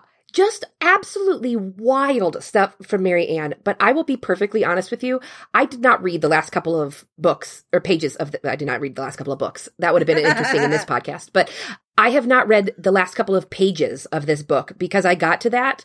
And when she said, didn't stop Ethel from eating 3 Snickers on the way home, I literally threw my phone across the room because I was reading it on my phone. And I was like, nope, I'm done. I can't do it. I was already so apoplectically angry about the bullshit reverse racism to then just randomly and blithely throw in the most toxic fat phobia out of absolutely fucking nowhere, apropos of nothing, for no reason, and then to put that in Mary Ann's mouth, who's supposed to be the sweet, sensitive, empathetic one, so that we're supposed to, I mean, the only thing I can take from that is we're supposed to agree with Mary Ann in this moment. We are not supposed to interrogate that at all. And I can't. I legitimately almost started to cry. Clearly one of my big triggers. I'm in therapy for my own disordered eating and body image. It's been something I've struggled with my entire life.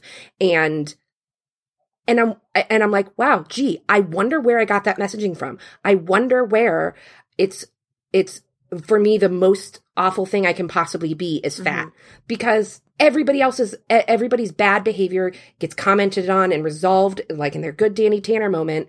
And then after that's all done, after we've already had the happy ending, then I can't. I feel like I'm doing that a lot this episode, but I not only was I angry, I gotta tell you, I am incredibly, incredibly hurt by that. It was so deeply upsetting to me, and on a like visceral level.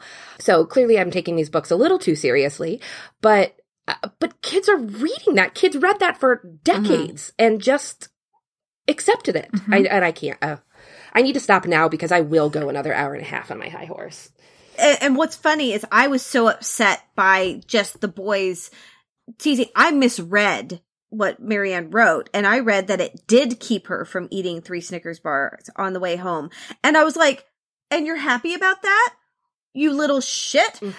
It's actually still, I mean, I don't know which one's worse, is that she was like, it didn't keep her from eating it, or it did keep her from eating it. But like in this particular book, like of all of the characters in this book, Claudia was my favorite, because like everyone's had that moment where you're like, oh, the ski instructor likes me, and like, oh, he's married with 2 kids, right.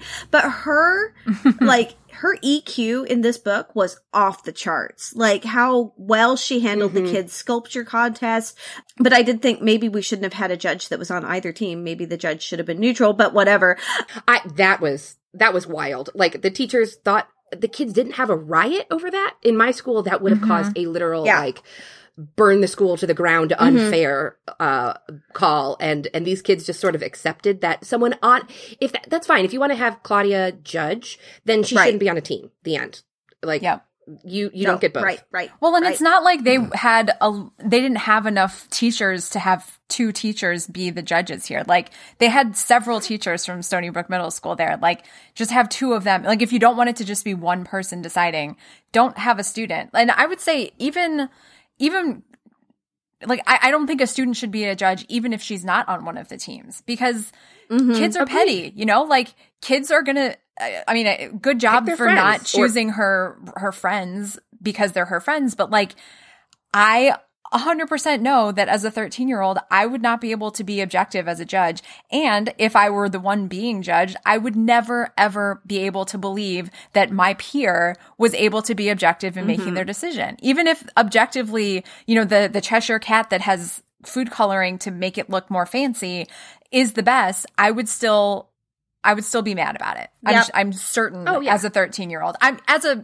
However old I am now, quarantine brain has made me forget. But as me now, I would be like, no, you can't judge this because you're friends with all those people. Like, that's bullshit. Yeah, as awful as Christy was, and she was, her being upset with Claudia about that, that was the least awful thing she did. Like, I mean, yes, we know Claudia didn't do that, and she should have given her the benefit of the doubt, but like, they were both set up to fail in that situation by the adults there. Like, and it's just one of those moments where we're getting to that place where it's like over, we've tipped the line of realism. I mean, not that these books were ever like hyper realistic, but in terms of like the girl's competence, that like, Claudia is now such an amazing artist that the school needs her to judge their art contests because she has the best eye that exists. Like, what about the art teacher? I mean, granted, maybe they're not on this trip, but maybe. But it with the whole thing. Well, and also, we already know from Claudia and the new girl, or whatever, not new girl, Claudia's new friend, when Ashley Wyeth shows up, like, Ashley's on this trip, and we objectively have heard that Ashley is more talented than Claudia. So why isn't Ashley the one judging? If that's their qualifier. Yeah, because she's not a main character.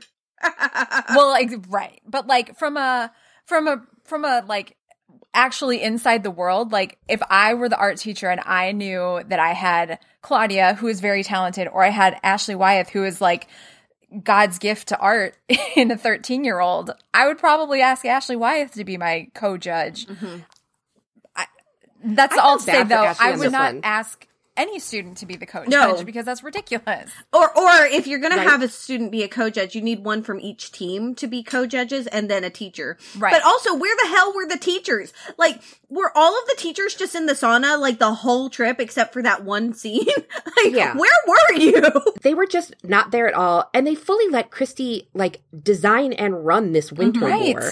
And, like, they kept talking about how it was fair that because the other team could just have people go multiple times. And I was like, that's not fair. Then you have, like, tiredness. Right. Like, none of this contest was run fairly on any level. And that's a failure of the adults in this situation, not 13-year-old Christy. And, like, quite frankly, it's kind of a miracle that all they ended up with was one kid with a broken ankle, because like, it should have been massive amounts of drama and hissy fits and fights. And, you know, kids are skiing down mountains. I guess, I mean, clearly this is not a school that is hurting for money. So most of these kids clearly have talk about how they've done a lot of skiing. It's just, it seemed so negligent of this kind of trip in general. It for a school just made no sense. So the only even, like, attempt to make it school-based was the extra credit assignments. And even that was optional, it sounds like, because, like you said, there was no historian the last couple of years because they didn't feel like doing it. I went skiing with the band and orchestra once because, and my dad was the band director, so I actually don't know how they got that liability handled. I don't. No one actually got hurt on that trip, which is a miracle with 500 kids on a trip. But there were, like, the slopes were crawling with parents and teachers. Just, like, everywhere you moved, that you could not do anything without a parent or teacher looking directly at you. And it was just, like, such a thing. And it just, every time I was like, where are the teachers? These are 13-year-old children. These are 13-year-old children. Yeah. Like I said in my trip, that the teachers are there all over the place. That I found on field trips, there were more teachers, not less teachers. Maybe because I had actual teachers and responsible adults instead of people who said, 13-year-olds, 11-year-olds. Go for it. You take care of these. Although this did make me a little sentimental for bus trips. The very beginning chapter, I do remember, you know, the long ride to DC, but even just like the regular school bus when there are a bunch of different grades on there and the big kids in the back of the bus and the teacher or, you know, somebody responsible up at the front of bus and all the hierarchy of where you could go and where you could sit. And they were their own weird little Lord of the Flies islands every time you stepped onto one. Oh, we have not talked about Marianne's obsessive Logan stuff. Like, we've touched on it, but, like, Logan saying he will die if they are snowed in, and her just, like, every time she closes her eyes, she thinks that Logan's, I don't know, fucking a girl in Aruba. I'm not really clear. Like, just all the time. Every time she started, like, Logan, my love, my moon and stars. And I was like, oh no, please don't.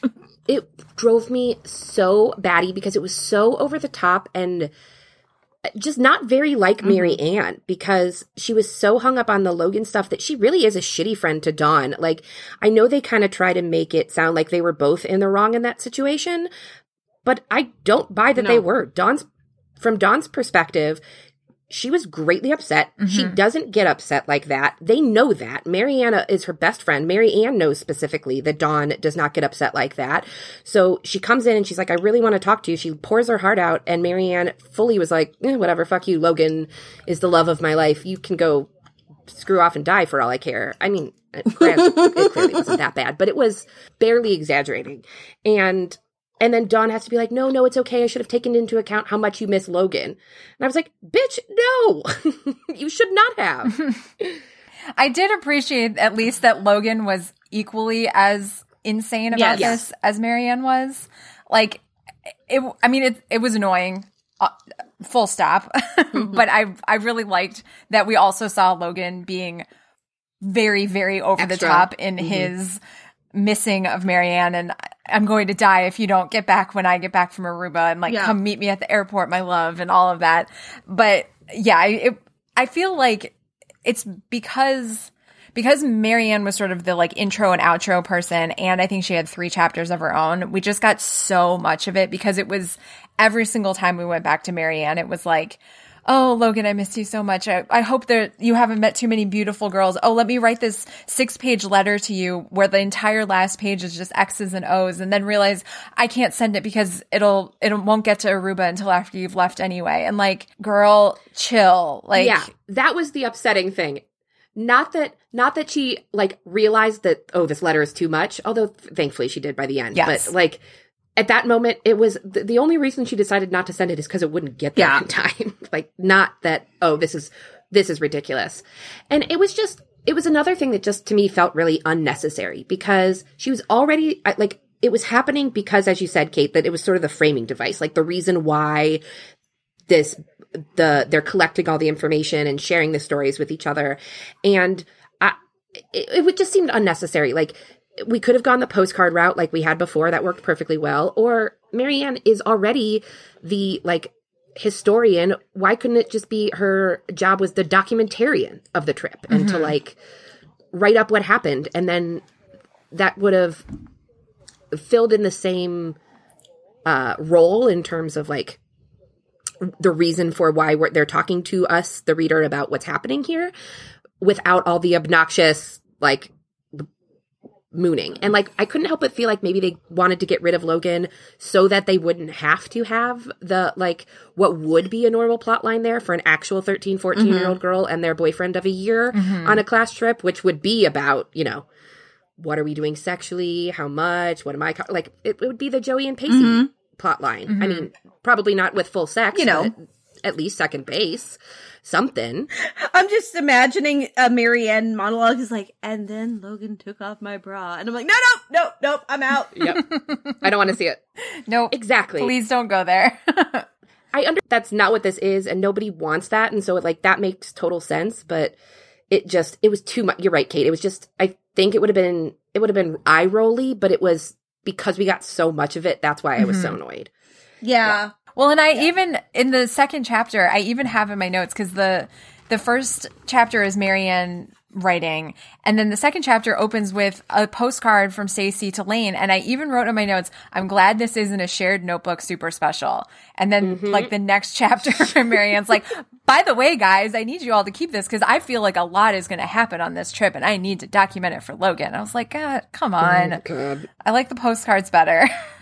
Yes, so much better. I actually have the most notes on that second chapter because there was just so much going on. I remember going for a year trying to learn how to dot all of my I's with hearts like Stacey. And that she took exactly 2 sentences before she mentioned being from New York City.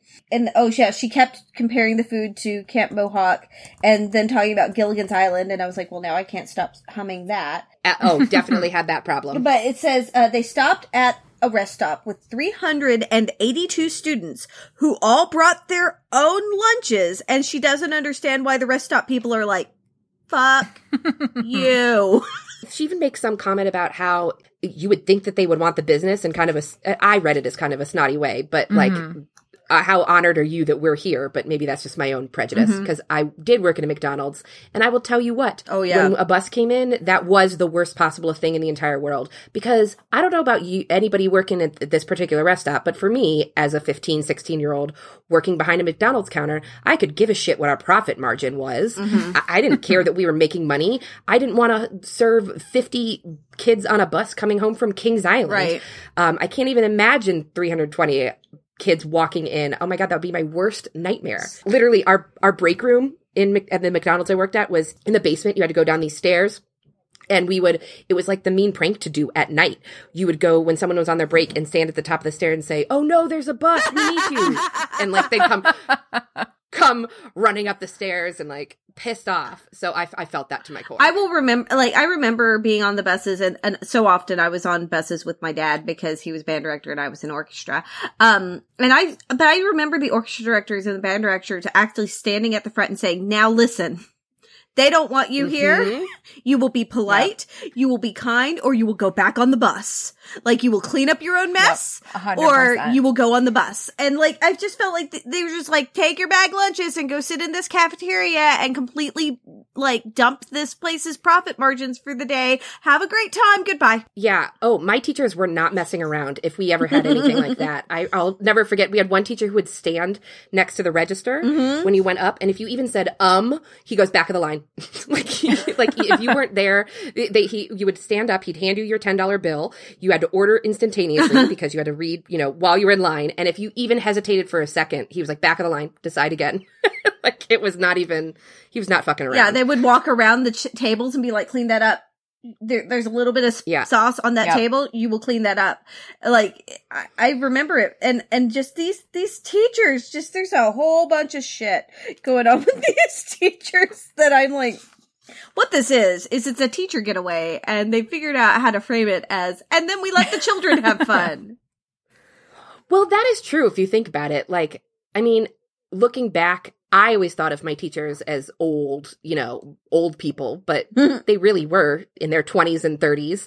And, if I got a week trip to a ski lodge paid for and the kids were basically running it themselves, I can't say that I wouldn't be enjoying the lodge on my own. Right. Although the one interaction we do have with a teacher is so over the top inappropriate with Mary Ann, where they both lament missing the loves that they had to leave at home. Like, this is a grown-ass teacher who is not only crying because she's never been away from her fiancé, but then shares that information with her 13-year-old student. Who thinks she hates her. Yeah. Like, that exchange was nice. I liked that. I did too. We didn't need to have them bond over their boyfriends. Like, what the fuck is that? That just made me so uncomfortable. Me too. I read that a little bit differently, I think, because she knows Mary Ann's sad and like, because she's missing Logan. And I think she's trying to say this is kind of normal when you've not been away, but also maybe don't normalize that. Maybe like, see, like, oh yeah, but you still have your friends here. But I think she was just trying and the to fact that she was crying the whole week. I know, like, though. seriously, Like, you're what? 23 because you're not married in 1989? That sounds about right? Yeah. And you've never been away from your fiance. And I'm like, really? Yeah. So obnoxious. Like, these books in some ways are really great about gender, but there's some real heteronormative bullshit that happens on occasion. I did appreciate, though, how over the top Mary Ann was in one minor regard. It was very early on in the book when she describes what the weather's like when they're heading out to the buses. She goes, "When I woke up on Monday, the sky was the color of mercury and the air was heavy with moisture." I wrote that down. I was like, whoa. What? I don't even think I knew what color mercury was at that age. I still don't. I was like, what color is mercury? Like silver? That's what didn't make sense because it's like silvery. And I would never describe the sky as like shiny like that. I think she was trying to say gray, and I don't know. Yeah. Like, Yeah. I think someone was like, how do we say gray in an artistic way? The color of mercury. And I'm like, yeah, there's better ways. Yeah, it was that very clearly, it was like, ooh, somebody got really excited about how something sounded and just sort of kept it in there because, okay, interesting. Like, ever so often, like, you're like, oh, yes, 13-year-olds. And then you're like, oh, yes, an adult wrote this. Oh, my goodness. Over the top. Oh, and I want to bring note that Teensy had been the head housekeeper since 1930, and it is 1989 in this book. Yeah, I know. And she's like still wearing coveralls and like fixing the boiler downstairs. Right. So Teensy rocks. Right. Well, and like Mary Ann's like, oh, these people are like 70, 75. And I was like, that's got to be an exaggeration because she's 13 and doesn't like you were saying, Lauren, like your teachers were all like so old, quote unquote. Mm-hmm. But we're just like, normal adults that were in their 30s. But here it's like, no, they literally probably are 75. Like, because one of them, I think Carl's talking about like growing up in the Depression right? and like all of that. And I was just like, oh, I mean, if they're 75 in 1989, sure. Yeah, they did live through the Depression and work through the Depression. It was a little mind-blowing. I did really love as a like nostalgia flashback in that stupid way where it's not actually better, but you think it is because it's what we lived through. The whole listening for the school cancellation on the radio station, like waiting for that, whether school was going to be canceled or not. And oh my God, I'm going to sound a million years old, but I'm going to say it. Kids these days just don't know the, like, excitement of sitting there listening to the radio or watching the news and like watching that scroll along the bottom, waiting to see your school's name. But it was so funny because the principal kept getting individual calls to his home and had to call into the radio station to get a message to everybody because that was the most efficient way for mass communication to happen in 1989. I thought that was hilarious. I made a note about that, about like how I could feel how the parents were panicking about their 12 and 13-year-olds being home and shitty because their trip had been canceled. Yep. And they're just like, please tell me you're taking my child away. Please. Yeah, the whole trip makes no sense. It really doesn't. Well, I mean, in a future super special, we're going to see the girls win the lottery and then use that money to go to California as a group. So, realism is definitely something that's getting further and further into the rear view. They don't win the full lottery. They only get like 5 of the 6 numbers, so they only win like $30,000. They're 13, if it's even that. They're 13, and like just everything happens to these kids. It's just wild. Yeah, of course. It was funny when Mrs. George, after, the big storm happened and the bus flipped and whatever, she's like, nothing like this has happened before. And I was like, yep, that sounds about right. These girls attract giant disasters wherever they go just so that they can prove how awesome they are at taking care of children. Neville Longbottom's, why is it always me? Exactly. Except in Christy's case, she's very excited that it's always her. I mean, like, everyone around them is like, God damn it, we brought them. Yeah, I would be like, stay away. Not again. Everyone's required to go except for U7. U7 are not allowed to go. So we mentioned her earlier, but I actually felt bad for Ashley Wyeth in this book because, like, she didn't have any to bunk with either. So because it's the 5 of them, Dawn and Marianne bunked as preparation for maybe, hopefully, eventually one day being stepsisters. So that sort of sets up for where we're heading next, as we know, into the nuptials. And then Claudia and Stacy, obviously. So Christy's left without someone. And then Ashley agrees to, or asks if it can bunk with her. And Christy is, like, obviously reluctant in a way that's really rude. And who cares? Like, first of all, you're not sleeping very long. Secondly, they're open air bunks next to each other. It kind of doesn't matter. You're actually going to have an easier time seeing the person in the bunk next to you than her. And then they just grab their stuff and bounce, and like no one mentions Ashley. Did anyone tell her? She just like walked back into the room and like, hey, where'd everybody go? Like, I felt bad for her. And then the whole contest thing. Yeah, even though she is like the art genius of the world, she clearly feels some kind of rivalry with Claudia about her art. And then so Claudia's asked to judge hers. That just seems like a recipe for a disaster. So I just felt bad for her all over the place. Yeah, she had a rough time in this book. And like, almost as rough as Jay. God, Jay. The biggest lie I have ever read is in this book, which is, if you can walk, you can cross country ski. That is straight out of my notes. I said the exact same thing because I think it was like 7th or 8th grade. We had to do cross country skiing in gym. And I'm more athletic now than I was as a child, but I am not very coordinated or able to do any kind of like thing other than like walk and run. And that's about it.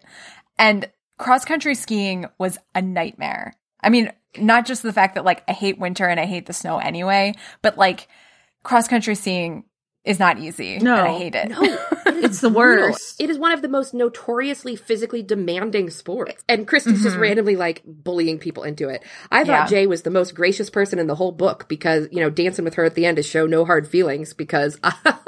I'd have some hard feelings. If I got forced to cross-country ski and broke my ankle... Ugh. Christy, you're dead to me if that happened. Right? And let's hope his parents aren't attorneys or know any because... somebody's getting sued in that scenario. They had to sign a waiver. They had to sign that waiver that if my child dies, I won't sue anyone. Well, they couldn't have sued the school, but maybe Christy. Maybe. I don't know. Or something. Or she should have had there should have been some kind of consequence for, I don't know. I mean, more so than her just being like, oops, maybe I went too far. Like, it just felt like... Well, and Marianne's even like, oh, you're better about it now. Like, the competitiveness and, like, pushing people too hard. Marianne's like, well, you're not as bad as you used to be. And it's like, that's not what Christy should be taking away. Clearly, she went too far again. So it's not that she's better than she used to be. Maybe she doesn't do it as frequently, but, like, clearly she has an issue with forcing people to do things they don't want to do where they could get hurt and actually do get hurt.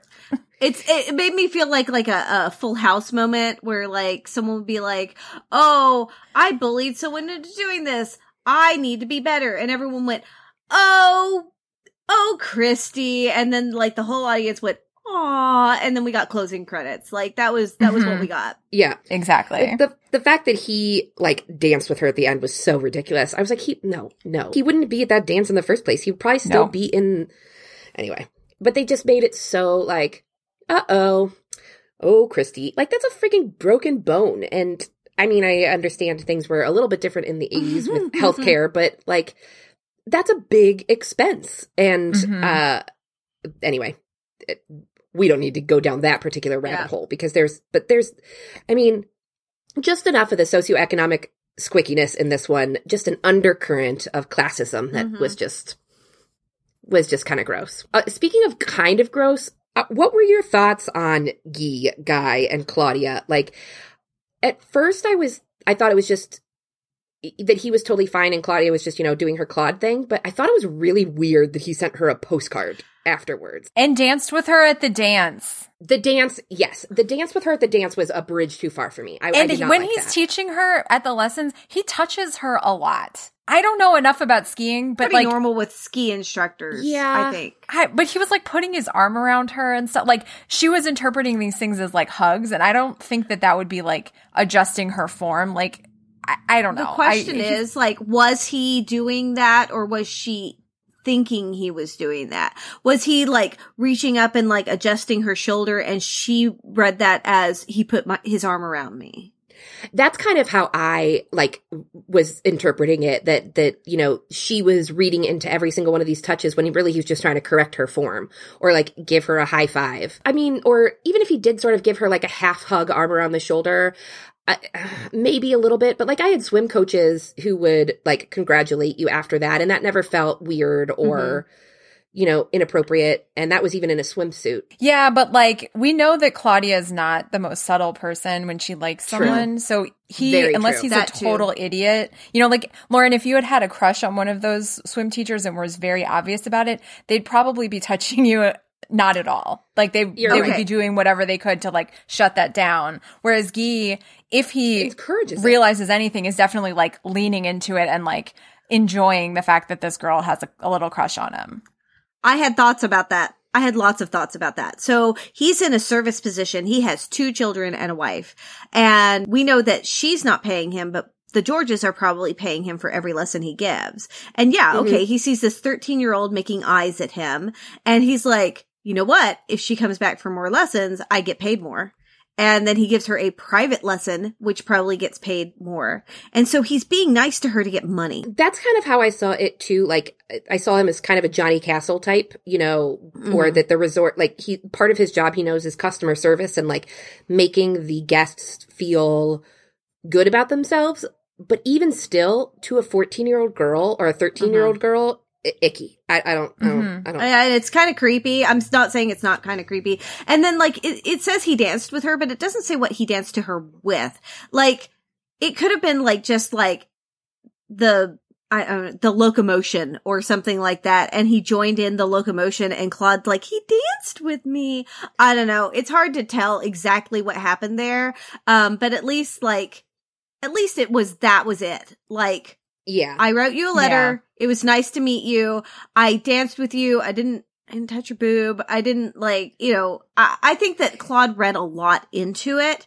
And I think he also let her read a lot into that so that she would come back for more lessons.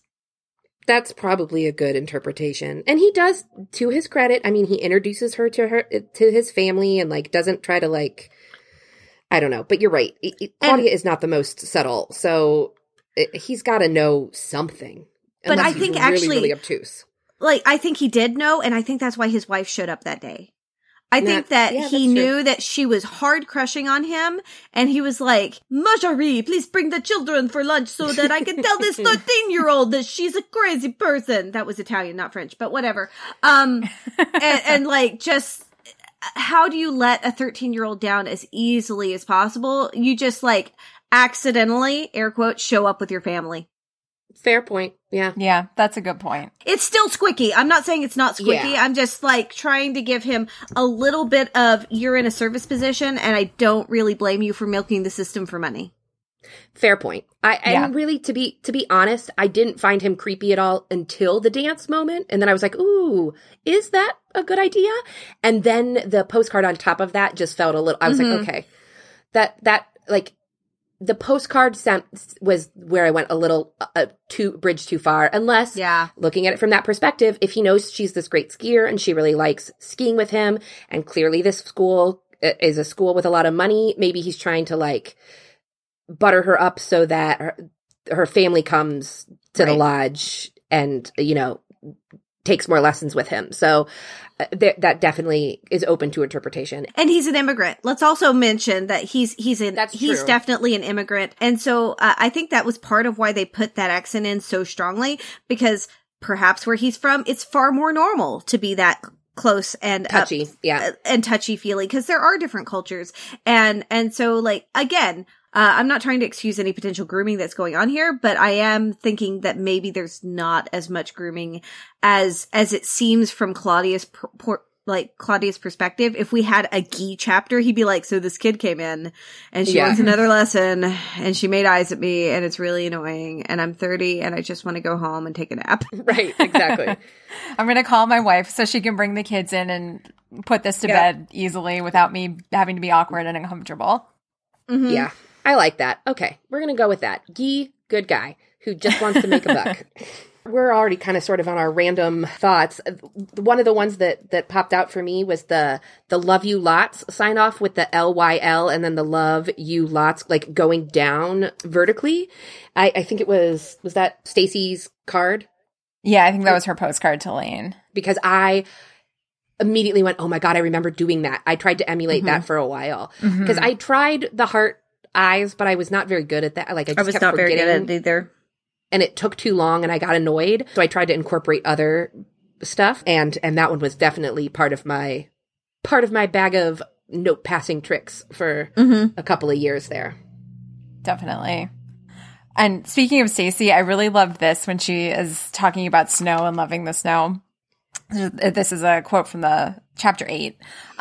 I looked outside at the snow. I happen to love snow. We didn't get all that much of it when I lived in New York City. My personal theory is that the city is too warm for snow. It's warm from body heat. Millions of people live there. Plus, the sidewalks and streets are warm because so much stuff goes on underneath them. Subways, underground stores, and banks. That sort of thing. Like, I just love that because it's like such a kid way of thinking about things. And maybe that is part of the reason why New York doesn't get as much snow, or I don't know. But I just love that she's like put thought into it because she loves the snow, but she never really got to see as much of it as she would have wanted in the city. So she came up with a reason why there wouldn't be enough snow or as much snow.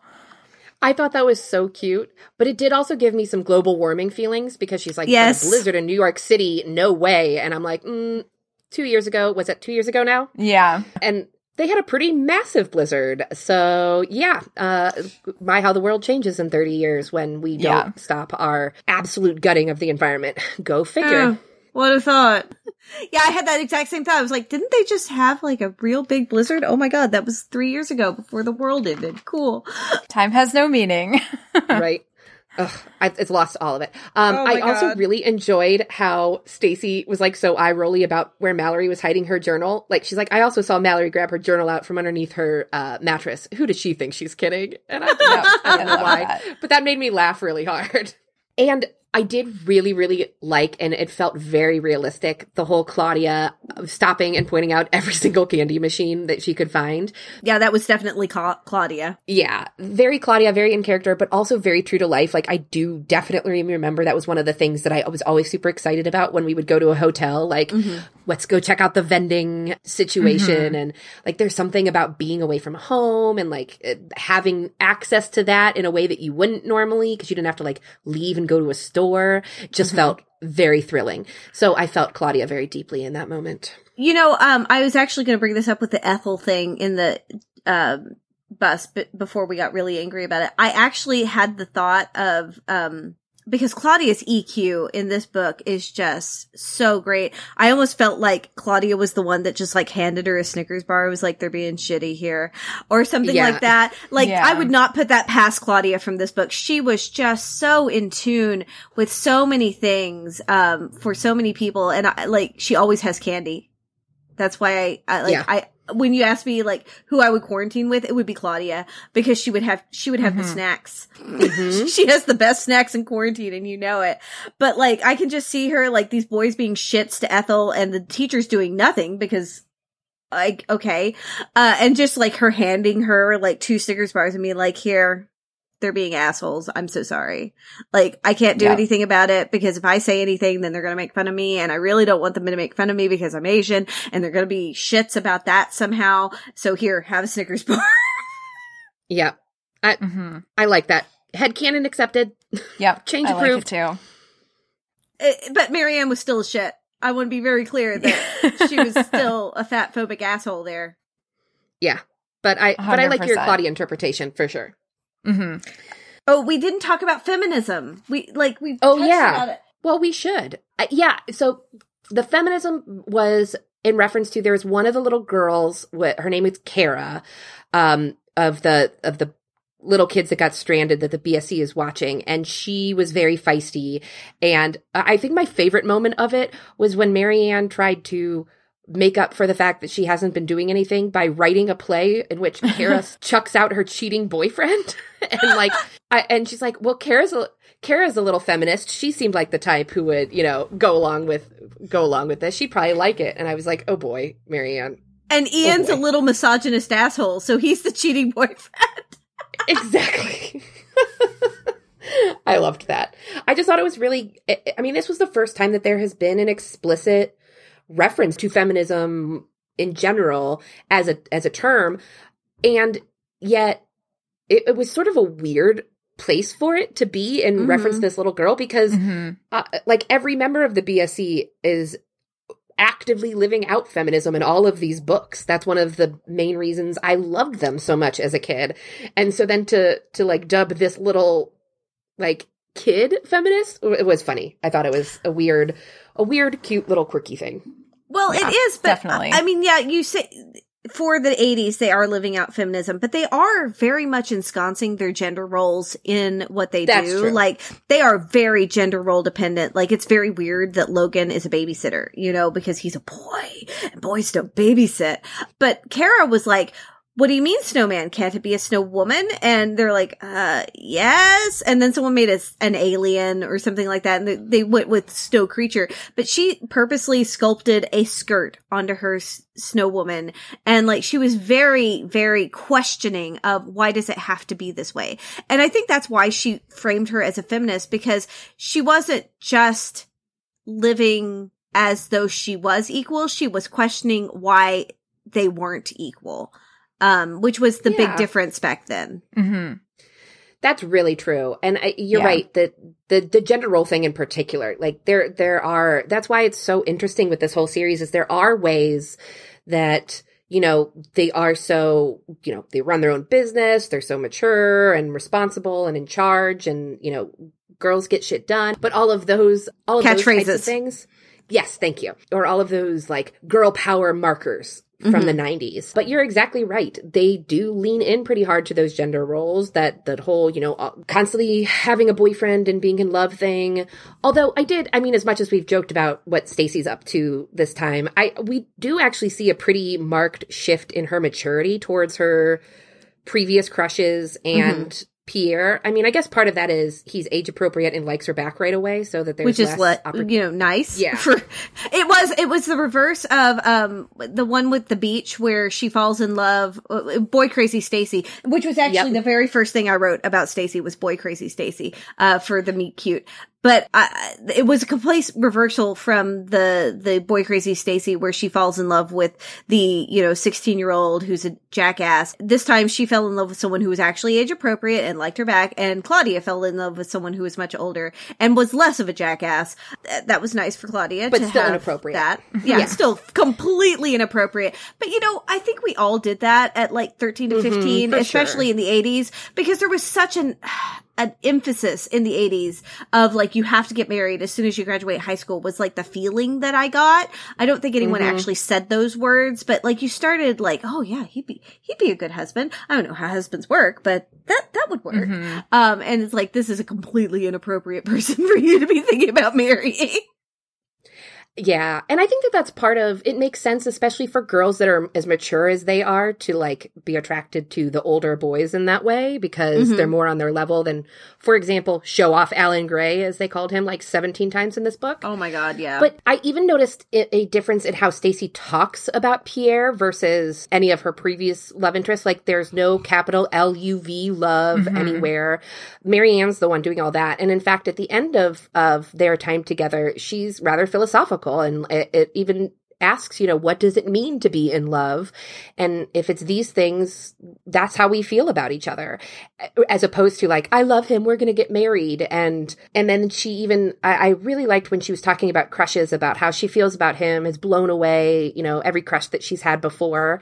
And I vividly remember that feeling as a preteen and as a teenager, that, every crush made the crush previous look like, nothing in comparison, and I've never felt this way before, and it's so intense. And I liked that we got a slightly more mature version of that from Stacy this time, in a way similar to what you were saying about them not actually like interrogating their own feminism, Jen. They don't often interrogate their own romantic interests, and Stacy in particular doesn't. So I thought that this was a nicely well-measured version of that. And I also thought, along those same lines, I thought it was interesting that we got like explicit references to Will, and the fact that they're still talking in this book, because he has not been mentioned in any of the regular books. I think maybe in passing once, very, very briefly, but like Claudia's talking about boys, she has certainly not been like, and I talked to this boy Will that I met at camp, every time. Well, to be fair, I think with the last Claudia book we had, it was The Sad Goodbye. So I know I've mentioned this a couple of times now, but since they sort of have hit pause, the timeline stuff is not as fun to yarn wall, except within the book, as we're discovering. But this one, they said at the front, we're leaving Monday, we're coming back home Friday, and that's what happened. So there wasn't any kind of wonkiness that way. The only thing I will mention is they do mention that they had gone on this same trip last year in the 7th grade, and we saw them go through 7th grade, and this was never mentioned at all. And I thought that too. I was like, but why has no one ever mentioned this before? Exactly. And then the timeline with when Dawn came into the books, and she had been on the trip last year, but didn't really know anybody. Like, was she friends with the Babysitters Club yet? It's very unclear. So apparently this happened in a pocket universe somewhere, and we just never heard about it. Or something unspeakable happened last time. And I was going to say, or the Georges ate everyone is what happened. Except for the Babysitters Club. We'll never speak of last year's trip. They saw unspeakable horrors. Men in Black came in and flashed the little memory rays and just wiped it all out. Yeah, that was my last little observation, other than the one I have in all caps is, I am a firm believer in dentures. And I know you mentioned that, Kate, but I just can't, like, the number of questions I had about that statement, like, what the fuck? On every level. So that pretty much gets my what the fuck award for the book. So one sort of random thing that I think will maybe lighten the mood after our feelings on Marianne, Jessie asks the Conway Cove kids if they want to be in the talent show. We'll get to fashion, everyone, don't worry. But she asked the Conway Cove kids if they want to be in the talent night. And one of the little girls, whose name is Ginny, she says that she can recite Shakespeare because her sister is in the drama club. And this is her quote from Shakespeare. I loved this. A bee or not a bee? This is a question. If it's more noble to die, well, then I'll just have to die with my boots on. I So was like cute. laughing out I loud loved at that that. so It was so much. cute. And then Jesse was like, I've never read Shakespeare, so that sounds good to me. Yep, why not? I do like that she notes quotable. She goes, it doesn't sound quite right, but I've never read Shakespeare, so I can't disagree with her. So, oh my god, it was so funny. You're right. That was a really cute one. And like she's doing really well, and you're like, oh, I see where she got there. And then, oh, to die with my boots on. What? Where did that? No, Wasn't that a thing? Was that from a movie? Was that like a Dirty Harry or I feel like that I'm was sure it was. Dying with your boots on is like ringing bells is like Yeah. I don't think it's Shakespeare, definitely though. a thing. It was more of like, not everything else sounded kind of Shakespeare adjacent, and then all of a sudden it was like, and to die with my boots on. he'll never quit. It's a idiom that means somebody who's, working until they die. But the origin was from frontier towns, the Old West. I just Googled it. So Here in Canada, and I'm going to give you more cultural idioms, one of the things that they say here is fill your boots when they're like, go for it. And apparently it's like a soccer idiom, like, cause they call the soccer cleats boots, and fill your boots means like, go for it. I like that. I like that a lot. I've never It's heard that something. before. That's great. Me too. The first time my mother-in-law said it to me, I said, what? And my husband's like, I don't think they use that one in America, Mom. Sorry. Yeah, I think like the closest would be like lace up your boots, like get ready to go. But I like it. Fill your boots. Do it. Go for it. I dig it. Sorry. Moving on. Cultural idioms are a thing. I love them. I like that. Well, speaking of filling your boots, Kate, you said we were going to get to fashion. I didn't really notice a ton. Am I missing something or? I mean, I have two descriptions which are not at all interesting. Like I was really, really looking forward to this book because usually in the super special, since we have all of the girls narrating, we get a lot more descriptions. And here we have, ski attire, après ski attire. Like I was expecting to have pages and pages just devoted to fashion, and I do not, and I am disappointed. Me too. I really wanted to hear like all about like a powder blue snowsuit, ski suit, and like like the with hair. giant bangles on it though. Yep. It wouldn't be just like a powder blue. It would like be like that she hand painted eyes on or something like that. Or like a one of those designs where you look like those paper cups with the like teal and pink swirl.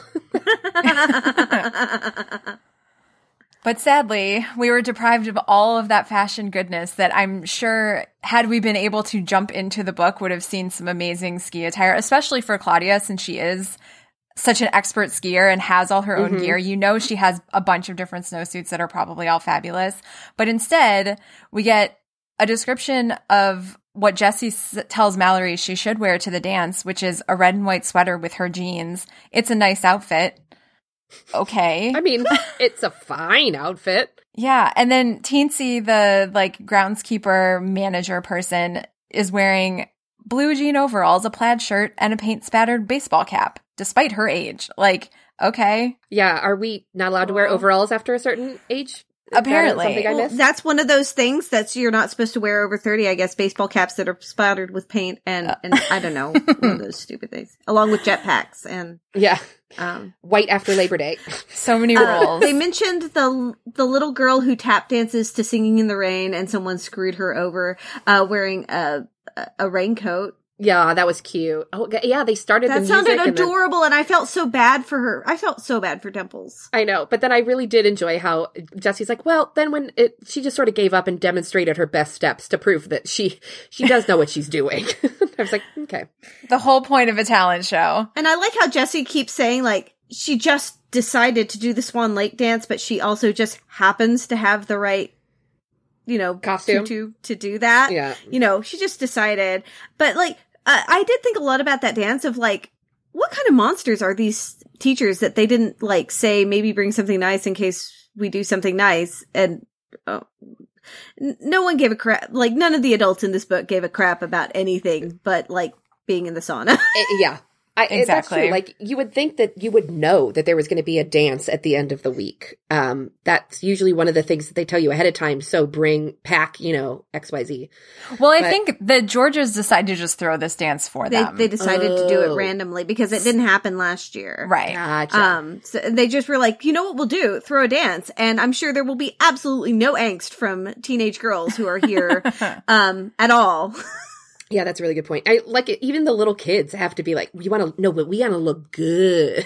I thought that was so cute. Mm-hmm. He had a bow tie. A bow tie. Why did he have a bow tie? Because clearly his mom packed for him as whoever was at Dawn. Why would you send your child with a bow tie to a ski vacation? Like, why? Gotta be prepared for anything.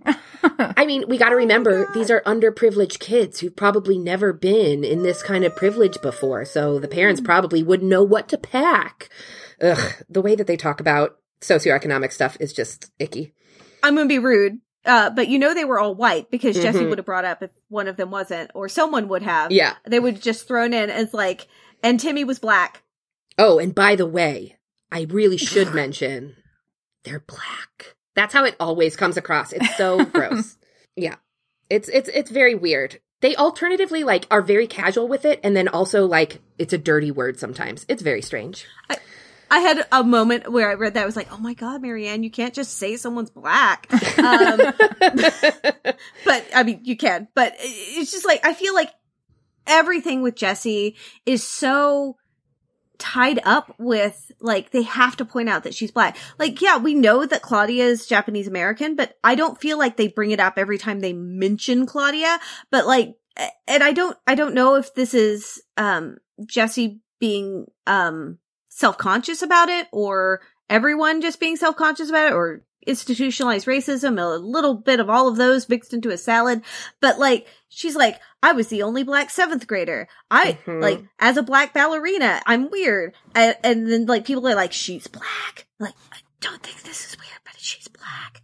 It's I know we can see that. It's they never want you to forget that she's black, but you can forget that Claudia's Asian American. Exactly. Anytime.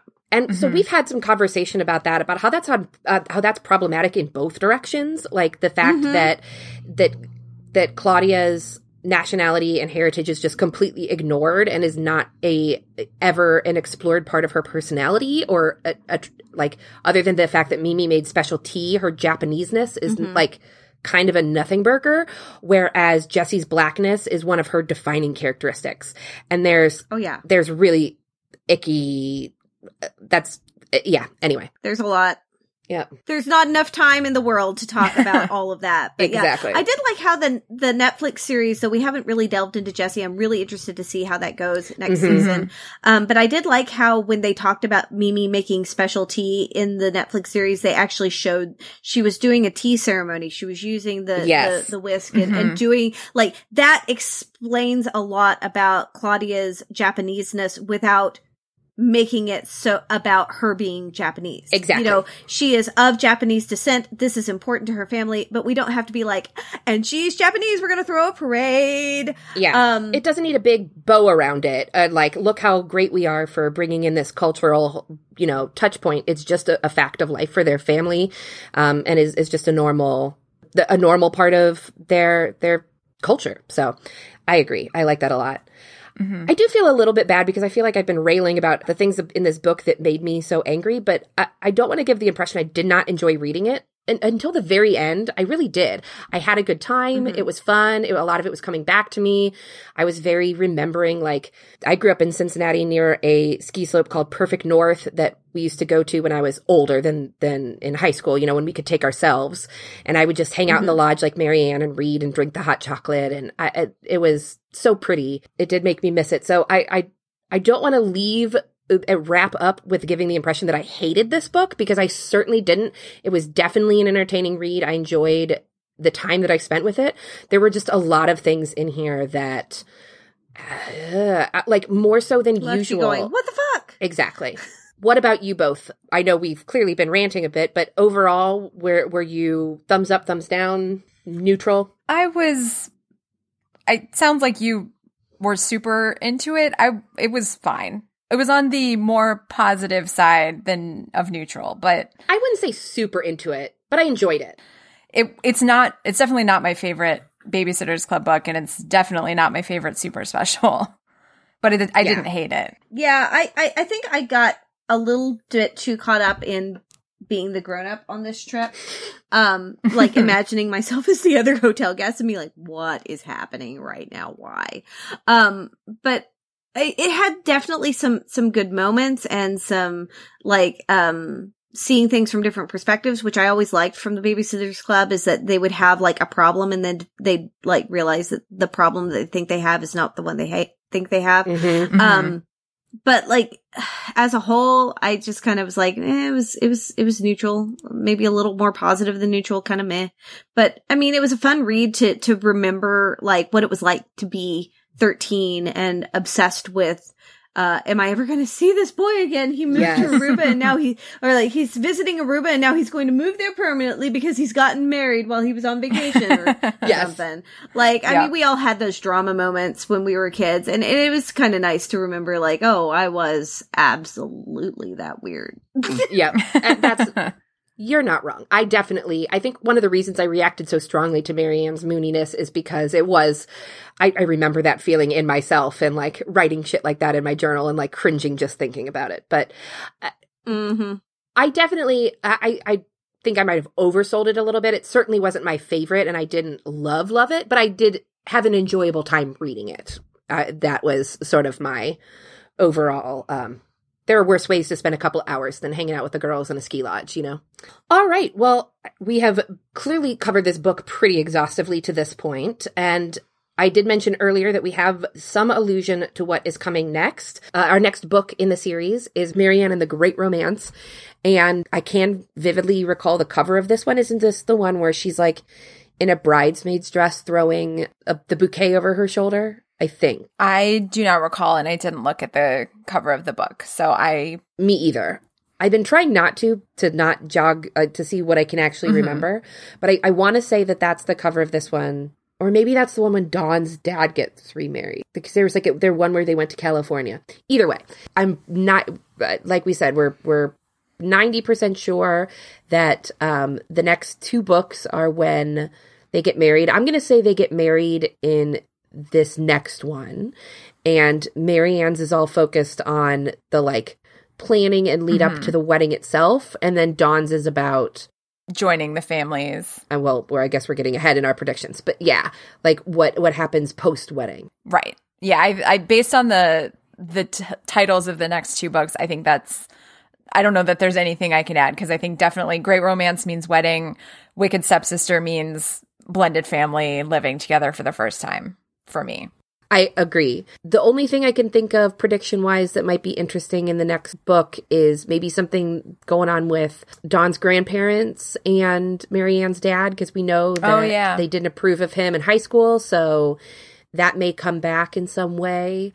Or they may have just kind of dropped that. They mentioned that briefly at the beginning of their reignited courtship, but have not mentioned that since. So that'll be interesting to find out. Mm-hmm. And also, I'm interested to see, because presumably Jeff will come back for his mom's wedding. Yeah. So I'm wondering, and this is obviously we're sort of getting into the next two books now that we're sort of talking about them together, but I would be interested, or I would predict that Jeff being around is going to make Dawn sort of see Marianne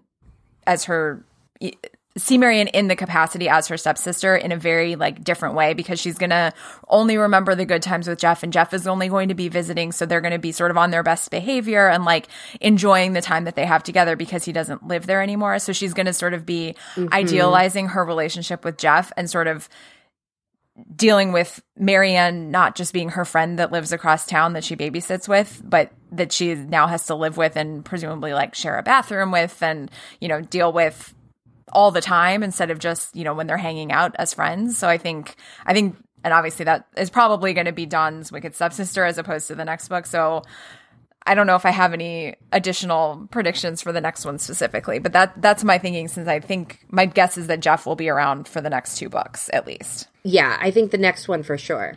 Okay, so any final club business? Why don't you just remind everybody where they can find us? Because I'd love to hear from everybody. Well, you can follow us on Instagram and Twitter at Generation BSC, or you can email us at generationbsc@gmail.com. And Jen, I don't know if you want to plug yourself, what your podcast is, remind everybody what your Instagram, Twitter, any of that. I would love to. So you can find me on pretty much every podcatcher at Oof, Right in the Childhood. You can find me on Instagram, Facebook, and Twitter at Oof My Childhood, or you can email me at oofmychildhood@gmail.com. And I have a website at oofmychildhood.com. Jen, I cannot thank you enough for coming to hang out with us today. This has been such a fun conversation, and anybody that makes me rethink something about myself and some of these favorite characters, that's always going to be a good day for me. So I can't thank you enough for hanging out with us today. Yep, we really loved having you. I had a great time talking with y'all, and I definitely think you should tell me what your favorite Disney movie is, and you should come talk about it. And we'll have a good sit-down talk about something, because we're about to hit the Renaissance, which is about the same time as Generation BSC. Yep, you got it. I have big thoughts on all of that Disney Renaissance era. that was all of my childhood. So I would love to take you up on that. Yep, same. Mm-hmm. Yep, and I'm certain that Lauren and I will be expecting you to come back on our show again in the future, because you've been a great guest. Absolutely. And we've loved having you. So, well, thanks so much for having me again, guys. You're welcome. Thank you again. So I guess with that, I'm Kate Vlasic. And I'm Lauren Hunter. And this episode of Generation BSC is now adjourned. Say hello to your friends.